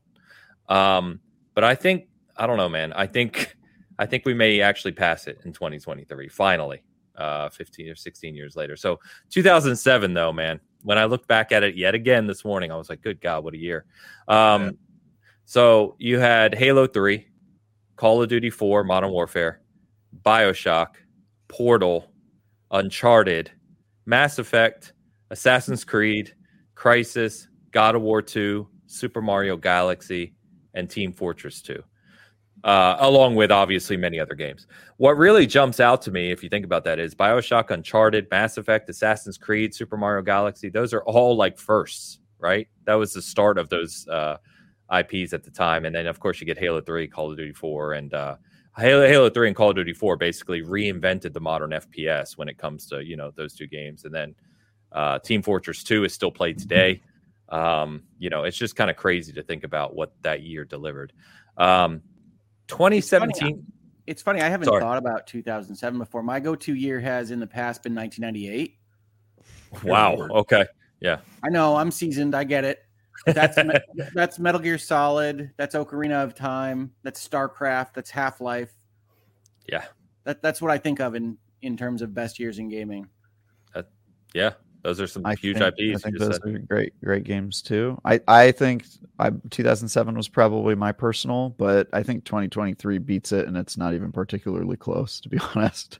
I think this year's insane, but also the gods have sort of conspired with the whole delays from COVID and everything hitting all at once and all that. Like, it's just a very freakish year. But I would say like this year just wipes out all of the other ones. Like it's crazy. It's also crazy how good of a year it is for all types of different players. Like if you like car games or indie games or RPGs or fighting games and just everything, like every category got coverage, and it's ridiculous how much it is. Even if you liked Super Mario RPG, this is a great year. Like, it's just crazy. So it's really cool. It's funny because I try to accommodate for my own tilt on these things. I'm a big RPG narrative guy, and that's just had a huge year, obviously. But yeah, I don't think it's close either. 1998 is my closest, but yeah, I wrote the list of what I would go through for 2023, and it's like Hogwarts, Star Wars. I combo up as the movie games, just really ridiculously strong movie games. Tears of the Kingdom, Diablo 4, Final Fantasy, Pikmin 4, Baldur's Gate 3, Starfield, into Cyberpunk, Spider-Man, Alan Mario Wake Wonder. 2. Yes, and I mean, like that's crazy talk. Yeah. So you might not have as many things starting as you did in 2007, and that's a good no, Danes. But I think this year we might not ever see a year like it ever again. But I do think, especially for people that like stories and RPGs and choice, this is ridiculous. Final Fantasy 16, Baldur's Gate 3, and Starfield are games of the year for me personally. Any year they release, unless they all release against each other. Yeah, and Diablo 4 I'd add in there for me. But I think I love Diablo 4, just not on the narrative side. Yeah, sorry. But yeah, I think, in terms of breadth, and we've talked about it before, but it seems though it has culminated in this year being the year it is, right? Was COVID and a lot of the delays and, things got pushed to this year that should have been out last year or the year before. And it feels like we're just getting this dump of just incredible development all at once. And it's pretty amazing. I went back and looked at 2017 as well, which is another amazing year. But again, I don't think it stacks up to this year. So you get Resident Evil 7, which was, remember, like the refreshing of Resident Evil. Mm-hmm. You got Nier Automata. You got Destiny 2 launched. Breath of the Wild. Prey, which is one of my goats. Super Mario Odyssey. Cuphead. Fortnite launched 2017. Assassin's Creed Origins, Hellblade, Little Nightmares, Wolfenstein 2, Forza 7, For Honor. There's a lot of big games on there. Some of quite a few that are still played today. But in terms of 2023, I mean, it doesn't stack up. Close. Yeah. No. Yeah. I mean, for like I said earlier, like for somebody that has narrowed down his, what he plays to, I thought were. Like last year, I was just like, I played like 3 games, and one of which was like Hitman 3. And this year, I don't have the time. This year, there's just so much where I'm putting a game like Starfield kind of on the back burner for all this other stuff that's out right now. It's insane to me. Actually, sorry to interrupt you, Dan. I was going to say that's probably one of the most salient points right there is when a game like Starfield comes out and people are saying, I need to wait to play it because there's too many other things to play. I mean, that almost says it all right there. That's insane to me. I mean, I remember 2017, 2018 was good too. That was like Red Dead and God of War, the re-release. Spider-Man came out that year. Odyssey came out that year. Octopath Traveler came out that year. That was a good year too. There's been several of them like that, but I think this one just takes the cake. Now, do you guys worry that everything is like hitting this year? What is 2024 going to look like? A little bit, but live in the now. I mean, I'm living in it now. Trust me. I'm a little concerned about it, but there's also like studios that have not really said anything, and some of those are allegedly having a state of play this week. Like Sony's been awfully quiet, and they're working on games, and they're probably going to start showing those things soon. Yeah, it's the best. It's worth noting. It's the best year maybe in gaming history, as we're talking about, and Sony really hasn't participated so much. Yeah. Very true. And they have great studios and make great games. So there's who knows? They might come out and surprise us. We also haven't heard from Rockstar a whole lot, and they're working on GTA 6. Like I think there's some big stuff in the pipe that we don't even know about that could come out next year. Some of it's going to come out next year, certainly. But yeah, I think the future's looking real bright for gamers. I will say it's notably, I have sort of held myself to the standard of completing every single game that was nominated for any Game of the Year award in any category. Good luck, in previous years. Yeah, I'm screwed. Like it's not even at previous years. I've been able to do it kind of easily, and like last year I did it by the skin of my teeth, but I made it. This year, lol, it's like not even close. I'm screwed. I mean, nominations haven't happened yet, but I already know, like I'm screwed. There's no way. I honestly think that's what's so fun about us doing the Game of the Year nominations when we did it a couple months ago, because as the year goes on, we look back at that like almost worse and worse. It was it's such a year for games. It's very hard to see what's gonna kind of bubble to the top. I've had people ask me the last couple of weeks, like, "Oh, how you enjoying Armored Core 6?" And where are you in Baldur's Gate? And I'm like, I'm nowhere. I just don't. There's not enough time. There's just not enough time to play all these games. And I think no matter really, Dan, to get back to your question, even if 2024 were lax compared to this year, which I really don't think it'll be, but even if it was, there's so many games from this year that I'm going to need to catch up on and spend time on it. I mean, it won't be a bad thing. All my kind of hoping Suikoden's we got get a moved. little bit of a break. Yeah. I think if you go back, you'll see me say I was really looking forward to like the Suikoden remasters and the Eiyuden Chronicles. Those all got moved out of this year, so that's next year for me.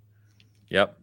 Well, did you see Alone in the Dark got moved too? They were like, yeah, there's too much to play in October. We're just moving our game. Yep. And they just moved it to January. They're like, we're out. They're making another Alone in the Dark.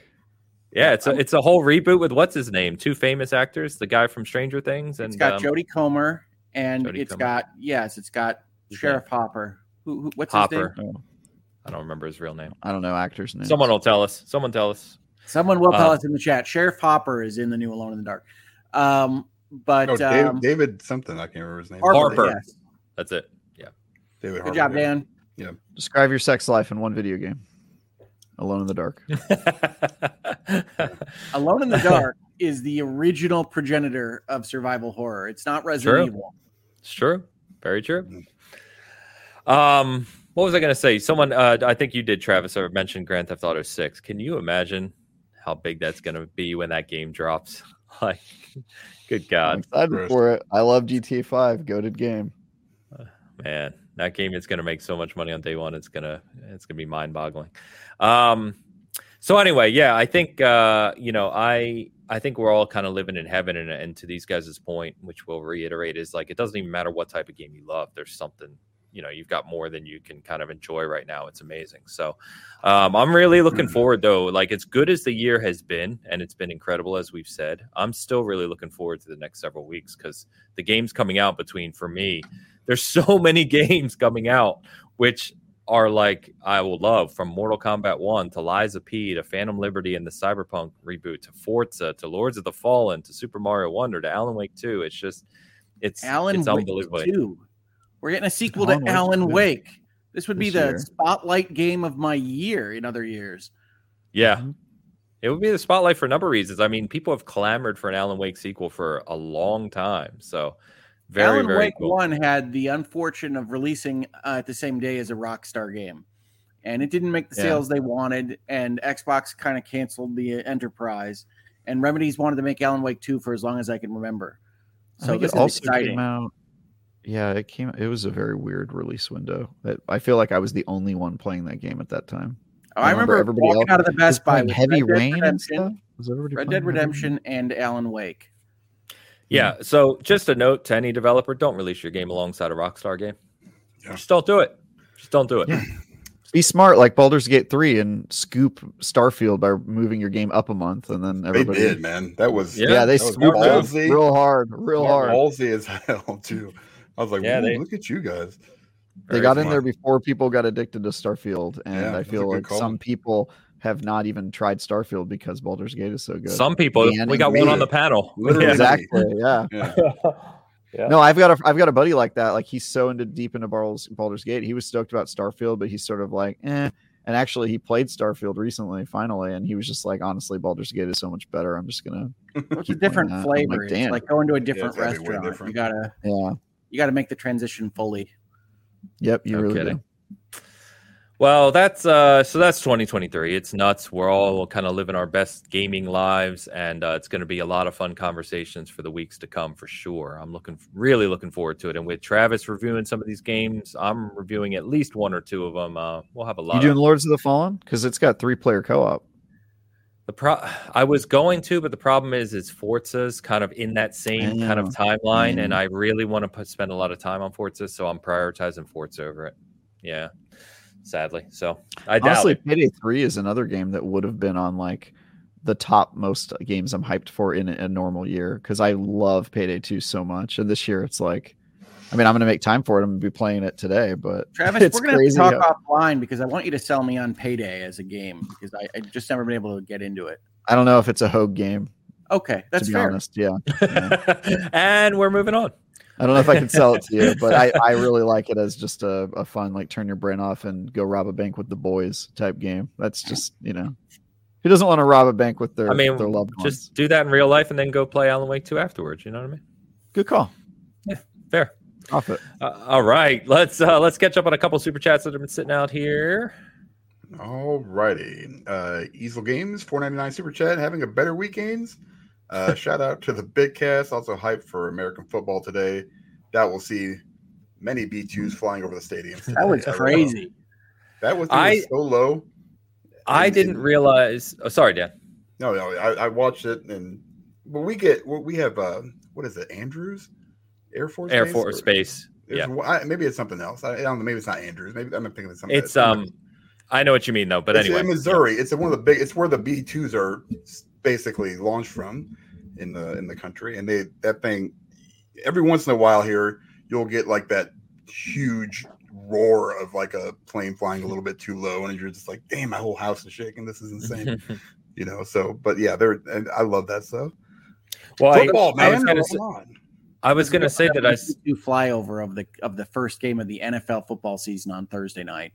And I didn't know that, and I saw someone post on Twitter, which I had no idea, that the B-2 is the most expensive aircraft ever developed in history, and there's only 21 of them ever made. So apparently, it was kind of a big deal that they had one flying over the stadium on Thursday. So I believe. And Googleman says it's got nothing on the SR-71, which I believe is called the Blackbird. I had a friend who was really into planes and used to tell me about all these things. But anyway, yes, thank you, Easel Games. Good to see you, man. Having a better weekend. Yeah, we're getting there. I won't go into it on the show, of course, but last week was tough for me. Yeah, we're working through it. We're good. Thank you for that. Googleman. The super sticker. Yes, his super sticker just said game over. I think he was referencing the fact that 2023 as the best year in games ever, it was game over. There's no debate to be had over, about man. Game over. Or maybe referencing Alien that you said, Travis. Either one. Both. It applies to both. Applies to both. And Siddharth is back. Yeah, with another 100 rupees. Should the game of the year this year have like 10 nominations? The year certainly deserves should have 15. Yeah, there's probably enough room for at least that many. Yeah, it's crazy, man. Nominate them all. Anyone that deserves it, nominate it. That's how I feel on this one. But the nominations happen because the jurors, the committee that is included, they get to like nominate games. And I'm not sure if they have like a threshold for the minimum, but it'll depend who's on that panel. And I think they're all allowed to nominate one or two. I'm not really sure. I was going to say, for the VGA specifically, could they? I mean, obviously they could, but do you think there ever be a world where they increase the number from 6? I hope so. I don't know why it's been 6. It might just be the panel size or the fact that there's been a lot of consensus in the past. Like, let's say you get 12 panelists and like their overlap is 80% because they all really liked the same games. But if that happens this year, I do not think it's going to be the same, that ubiquitous. I think it'll be like, there's not going to be a consensus at all. I think it'll just be a whole bunch of different games getting nominated, and some people will be like, "Oh, this one got snubbed, that one got snubbed," and then players vote from there. There's going to be a lot of people that say a game got snubbed. I mean, there's just for sure. There's no way your game is going to get all the games that you want to get nominated are going to be on that list. Especially if they keep it to 6, I'm just going to be like, "This is useless." I mean, if you like only putting 6, that's just I don't even know where to begin, dude. Just shrink it down. Just take like from August to October. Through October, and just take that. I mean, you're going to have game more of than the quarter. 6. Yeah, game of the 3-month span. Game of Q3. Right. I mean, it's just it's nuts, man. No, I think you're right, though. I mean, I do think there is a risk of not including something worthwhile. I think the one game that I really have loved this year a lot that I don't see in conversation as much is Diablo 4. And I think that's why I didn't put it on my list. It better be on there. I don't think it'll get nominated because I know the people who are on these panels and they do not play ARPGs with one notable exception, Ryan McCaffrey, who might actually screw me on that because he said it's his favorite game this year. Oh, good. I'm DMing Ryan later. Yeah, so he might actually screw me over because he's almost always on the panel. So Ryan, you got to do me a solid, dude. Be as loud as you can about Diablo because otherwise I'm screwed. Whiteman Air Force Base. That's what it was. Thank you, Kelly C. Whiteman. What Air is it? Force Base. Whiteman. Okay. Yeah. Thank you. That's really aptly named. Yeah. Thanks, Travis. It's in the middle of Missouri, man. What do you want? No, good. So shouldn't it be Meth Air Force Base? No. Okay. Jeez, you're just alienating a whole state. Oh my God, Louis, we're sorry, man. Yeah, it's okay. We live here. We enjoy it. Trust me. Eric asks, so what do you think will be the biggest snub? Snubbed? Diablo 4. Yeah, I mean, I think Diablo 4 has a shot of not being nominated, and it is the best game that wouldn't be. Yep, I think Diablo 4 will get snubbed because I don't think that the people who are on the review panel are like that type of gamer. Just from what I've seen historically, with me Brandon personally, Capper being the one exception. Yeah. For me personally, the one that I'm positive I can bet on is I don't think Final Fantasy 16 will show up, and that is one of my favorite experiences of the year. I don't know, man. I think what about?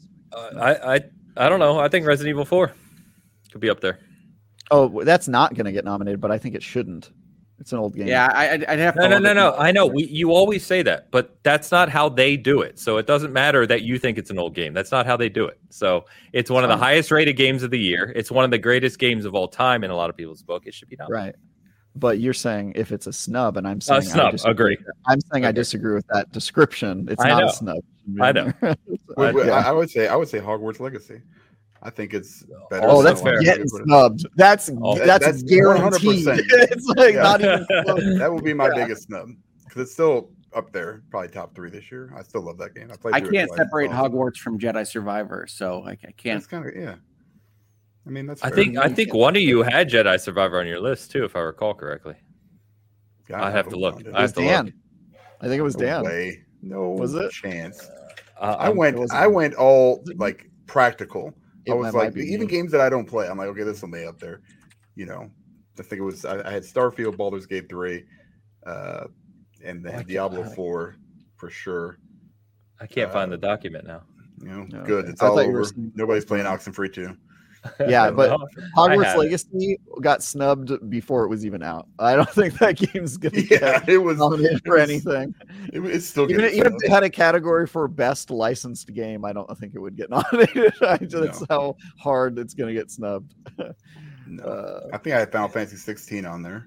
I have Final Fantasy 16 on there too.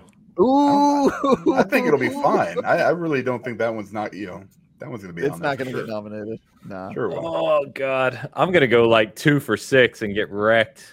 It's gonna. I think bad. you are. I think Ains has the weakest list. I think he's gonna get destroyed. I don't think I'm gonna win, but I think I'm not gonna get last place too. Yeah, I kind of went what was typical of past years, and that may hurt me this year. Honestly, I don't know where I put it. I'll find it, but anyway. I think one that might be on he there. Lost the document, guys. No, I have it. I forget what I named it. I don't know. Oh, well. He deleted the episode on accident too. That was weird. Oops. Oh, if at the rate the list is going, I may lose the list in the episode and pull it off of YouTube, so we can't revisit it. Anyway, I think Hogwarts is probably a good call there for sure. Thank you, Eric, for the super chat and GK Bowles. Game of quarter 3, LOL. I feel like you could pick any month of 23 and fill the roster. Great show, guys. That's almost true. Absolutely true. Except for maybe July, where Oxenfree 2 came out. January, maybe. I feel like July's got Pikmin. Yeah. Well, yeah. So July then. So July. Yeah. July. Wait a minute. I think Remnant 2's out there too. Pikmin 4 is super strong. It is. Hey, Game Awards bet. There it is. All right. Just to refresh memories, we all have Tears of the Kingdom. We all have Starfield. Mm-hmm. Those are the only 2 we all share. Cool. Travis has Star Wars. That was a stupid move. Shut up. Wait till you hear Ains' list, okay? Shut up. I actually didn't bet. It was host is excluded. The other 3 are. Yeah. Okay. So to run it down, we all have Tears of the Kingdom, we all have Starfield. Then I have Spider-Man 2, Resident Evil 4, Diablo 4, and Final Fantasy 16. I'm in trouble. I'm in trouble. Yeah. Dan has Final Fantasy 16, Spider-Man 2, Diablo 4 as well, but you have Baldur's Gate 3 instead of RE4, so you're better than me. Hogue has Sea of Stars, Spider-Man 2, Diablo 4, and Baldur's Gate 3.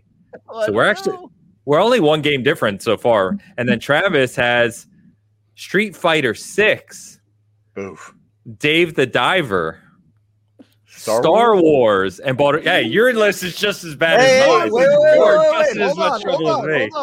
Hold on. I have Baldur's Gate on there. So at minimum, whoa.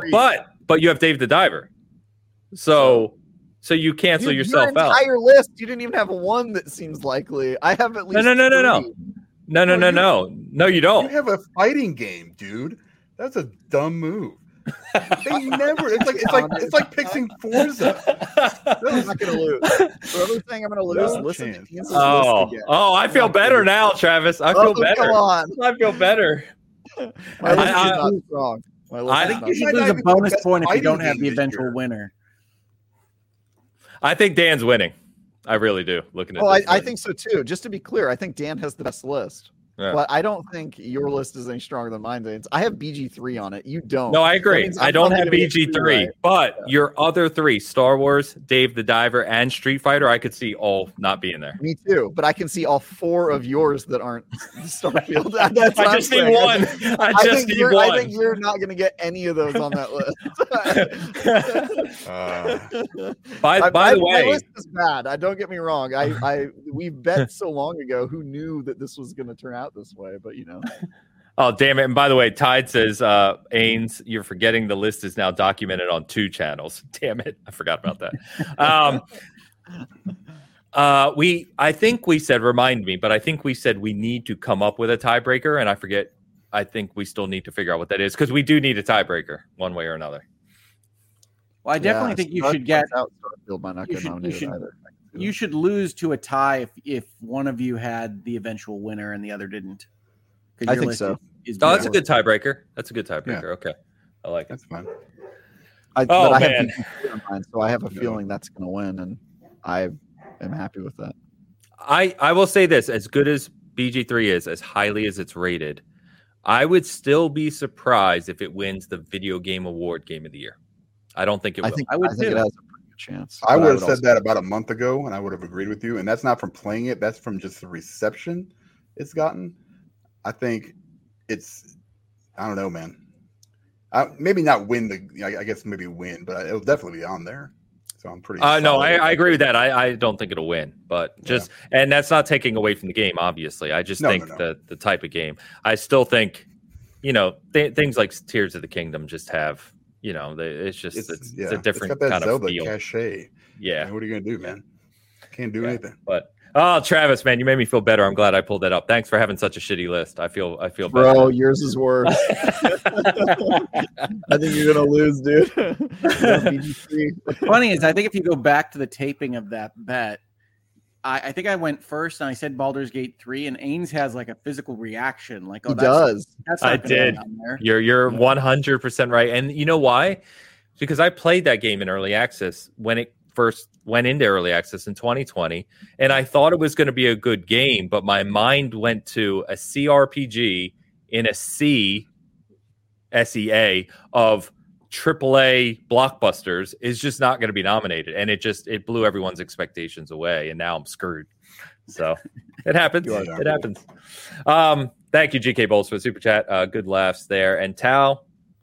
Hello, Bitcasters. Thanks for the $5, Tao.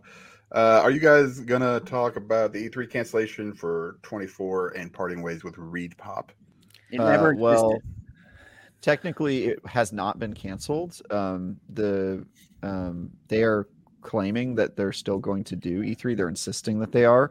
What you're referring to is that the venue holder in LA said that E3 is not happening there, and so all that confirms is that they're not using the LA location as their venue. Maybe it'll be fully digital, but yeah, my guess is that it's canceled. Eventually, since they've done this before. But yeah, technically, it does also confirm that their organizational infrastructure looks to be working about as well as it has. So yeah. Yep. Yeah. So Tao, I didn't really have it on the list for that reason because there's not a lot of good information there other than the fact that they've parted ways with Repop. So E3, I mean, we've talked about it, right? E3 is just in trouble as it is. ESA doesn't know what the hell they're doing with it, and we'll see if it ever kind of comes back in some form. But when they tried to do it digital, it sucked. When they tried to bring it back last year, they canceled it 3 weeks prior. Like people had flights booked. They're a mess with it. So, but Tao, good to see you, brother. Hope to see you on Mortal Kombat 1 here soon. All right, and shout out to Midnight Dreary for gifting 5 memberships over on the Season Gaming side. Super appreciative, Midnight. Thank you so much. Always appreciate your generosity with the channel memberships. Thank you. Only other thing I was going to talk about Tokyo Game Show, but I know we're coming up on football time for you guys. We're trying to keep it short here, so we'll talk about Tokyo Game Show next week. We'll probably have more info anyway because it actually happens the week after. The only thing I want to touch on real quick is it's been pretty much confirmed that the Switch 2 or whatever the Nintendo's new console is after the Switch was shown behind doors to some people, major sites, journalists, etc., at Gamescom. So I wanted to ask you guys, as you think about the Switch and you think about, and I know, Hogue, you're always good here because of your family playing the Switch and how much you generally enjoy the Switch. What are you looking for out of a Switch 2 or a Switch successor? Do you believe it should be as simple as just a more powerful, nicer Switch and keep all the same functionality it has today? Or are you looking for something new? No, I think it should be a Super Switch. I think it should be a more powerful Switch that keeps the form factor, has backward compatibility, and just keeps rolling on with more power from what they've discovered here with the Switch market. I love my Switch, and I love to play very specific kinds of experiences on the Switch, somewhat because of the power. I play a lot of 2D games. I play a lot of pixel art games on the Switch, but it's just such a lovely thing to take on vacation and be able to play games on a TV really easily that I think they should just do it again, essentially. Now, historically, that's not what Nintendo does, so we'll see. True. Very true. I hope it's something we never saw coming, personally. I don't think they will do that. I think they finally found their niche of what their the overlap of things that they've always done well that fans seem to really like. But I kind of hope that they just Nintendo us and it's like, they're selling us like a pogo stick with a screen on it or something. That'd be cool. Yeah, because people point to the Wii U after the Wii and as a severe drop off, which it was. But what I point to counter that is the Switch is the evolution of the Wii U, right? And they kind of perfected the model that they were trying to go to. Not perfected, but they brought it to the mass market they were hoping to, right? That the Wii U didn't. And the Switch has been so successful that I just don't see how you leave that behind. The one thing, of course, that I think personally is a mandate that it's Nintendo, so they don't. You can never say mandate with Nintendo, but it's backwards compatibility. I really love some of the rumors about like DLSS implementation and things like that, because I think that might be where Nintendo zigs rather than some of the things we might worry about with pogo sticks or cardboard or lack of backward compatibility. Yeah. We don't think Nintendo can compete on hardware because historically they haven't wanted to, but it's possible they could compete on the software side instead and give you something that's crazy in a form factor that's like the Switch. So I think, at least when I read those articles, I said, oh, okay, that would be kind of Nintendo weird, but in a way that makes sense for market domination. So that's my hope right now. Okay. Yeah, and Katie says much better Joy-Con design. I would agree with that. Can't be worse. Yeah. It could be. They could just give you the Nintendo 64 controller designed for a three-handed creature. You're going to get defenders coming out of here for that one, but I tend to go for it, man. Defend that three-handed controller. I'd love to see it. I dislike the GameCube controller more than I dislike this N64 controller. But no, I think the Joy-Cons just having... Whoa! That's crazy. Travis, are you trying to tell me you don't like doing 3D games with buttons? Are you crazy? Yeah, it's weird. It's real weird. It's weird that as a left-handed person, I was holding the controller like this while another part weighed down. As a kid, my tiny hands having a hard time. Why is this designed for three hands? I don't know. It's the N64 controller that had like the octagonal little divots for the joystick, right? I hated that. And the trigger was in the back, which actually... the Z button. Yeah. I love that if you added the rumble pack, it made the problem of the weird weight and unwieldiness of the controller even worse. Yeah, what an insane design for a controller. I really just never liked the GameCube controller. But that's crazy to me. That's like their best controller, I think. No, the Switch Pro controller is their best controller. Easy. Yeah, I mean, I don't really count that. That feels like they just Me Too'd Xbox and PlayStation. Well, that's a weird. I don't know if that's. Right. I forgot that has two terms now. Yeah. They canceled them. Yeah. My Switch Pro controller is my favorite controller in the house. So they might have copied, but they did it well. The Switch Pro controller is excellent. Yes, it's one of my. Yes, favorites. Except for the fact that they decided that let's move the X and Y buttons and just make them. I mean, just come on, Nintendo. And that was just unnecessary. Now, wait a minute. Backward. You can blame Xbox too if you want. I mean, they were there first. We need to come to an agreement. No, I tend to agree that there should be some kind of like standard consortium that gets together and says, you know what? Y's at the top. Yes. A and B, X at the side. Right. We all just need to agree on this because you just remember you're playing the Switch and not on your Xbox. That's like, problem. Y's over there. Yeah. Or at the very least, in games like Tears of the Kingdom, let me remap the buttons properly. Well, you can't do that on the Switch software kind of itself. Japanese style, though. Yeah. I mean, that was fine. So, like, you can. That's the way to do it. Is basically go in and just switch on the software from the Switch end, and sure, but then it's universal, right? Well, that's fine. I'm totally well, not necessarily because sometimes for me it is. That's no, because if Nintendo says B's jump and then you have it switched on the OS, then you have another problem. Yeah, that happens with the Steam Deck when you tell it I'm using a Switch controller. And you're like, no, that's not what I meant. It's the same thing with the Dual Shock. I'm not sure. You know what's weird is I've never had that problem. When I play a Switch game, my brain automatically switches the A and the B button in my head. I just organically move over to that. But it's only when I'm holding a Switch or the Joy-Con. It's the Y button that really throws me because Y at the top makes sense to me as the top of the Y axis. Mm-hmm. And then you switch those and I go, nope, that's exactly wrong. That's fair. They read their books backwards. What do you want, Hogue? This is what you get. Yeah. Oh, boy. Yeah, just bring Sega back. Sega will solve all this. By the way, shout out to the 24-year anniversary of Dreamcast yesterday, by the way. $99.99. So I was working video game retail for that launch. Were you? I was. Nice. I lined up at KB Toys. I still have my box and receipt. I still have my original Dreamcast box and receipt from that day. And I remember unboxing Sonic Adventures. Oh, yes. Yeah, man. Great Those were the days. Great game. I couldn't afford that, but I had friends. Couldn't afford it. You were 24 years ago. You were what, 6? Yeah. I hope you couldn't afford it. I had a job. So you want me to be poor? Travis,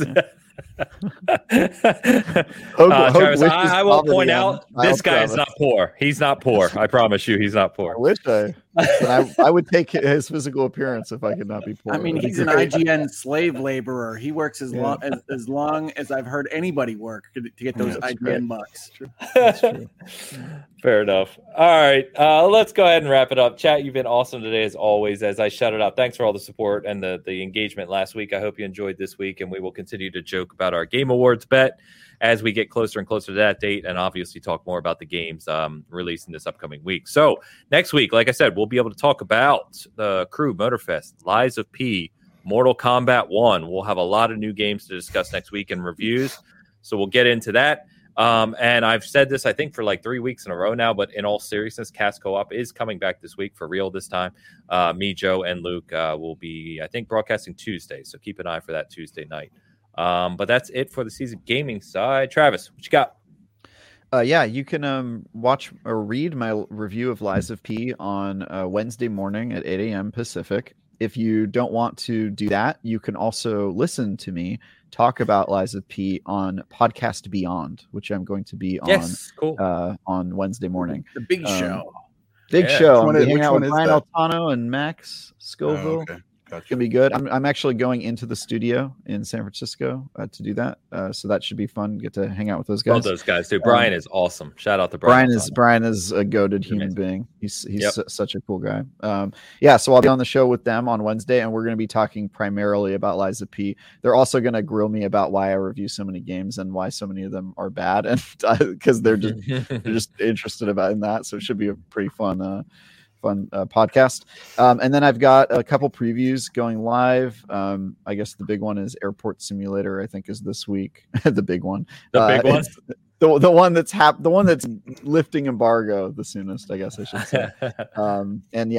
You can watch all my stuff on IGN.com. I talk about Destiny on the Last Word podcast every week. And also you should watch Hogue's channel. That's my suggestion. Well, that's your segue, Hogue. That's very nice of you. You can see Travis on at least one episode on my channel. But yes, as I mentioned at the top of this show, we brought Hangouts and Headlines back, which is our morning show where we go over one or more articles that I have found interesting or interestingly written for different reasons. And then we hang out with various people in the community. So if that sounds at all interesting to you, pop on in. If it doesn't sound interesting to you, tell someone who it would interest. And that'll help us have numbers here on YouTube. YouTube loves those numbers.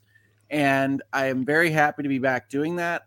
I'm also getting to a place where I think virtual legality might come back a little bit more often if I can work out that system. I've got a system that works but takes like 6 times as long, so it might be that we're getting to a place where I can do it the old way pretty soon. So hoping for more and more videos on my channel pretty soon, and I'm having a great week. Thanks to all of you people in the community that popped in for that Hangouts and Headlines return. So thank you so much to all of you. That's awesome, Hogue. Great to see it. We got a late super chat from Siddharth. He just simply says, great conversation, guys. Glad to catch it live today.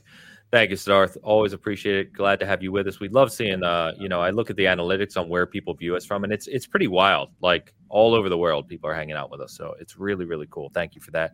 And Rob says, 7 out of 10 show for me. Fair. Very fair. Very fair, Rob. We're going to get out of here. I know Dan and Hogue are excited about their foosballs. I hope that everyone been looking forward to it. You enjoy it. Have a good day today. Have a good week of gaming. We'll be back next Sunday, as always, with a whole bunch of new games to talk about, which I think is the theme the rest of the year. But thank you, as always, for hanging out with us. We appreciate it. We'll see you then. Peace.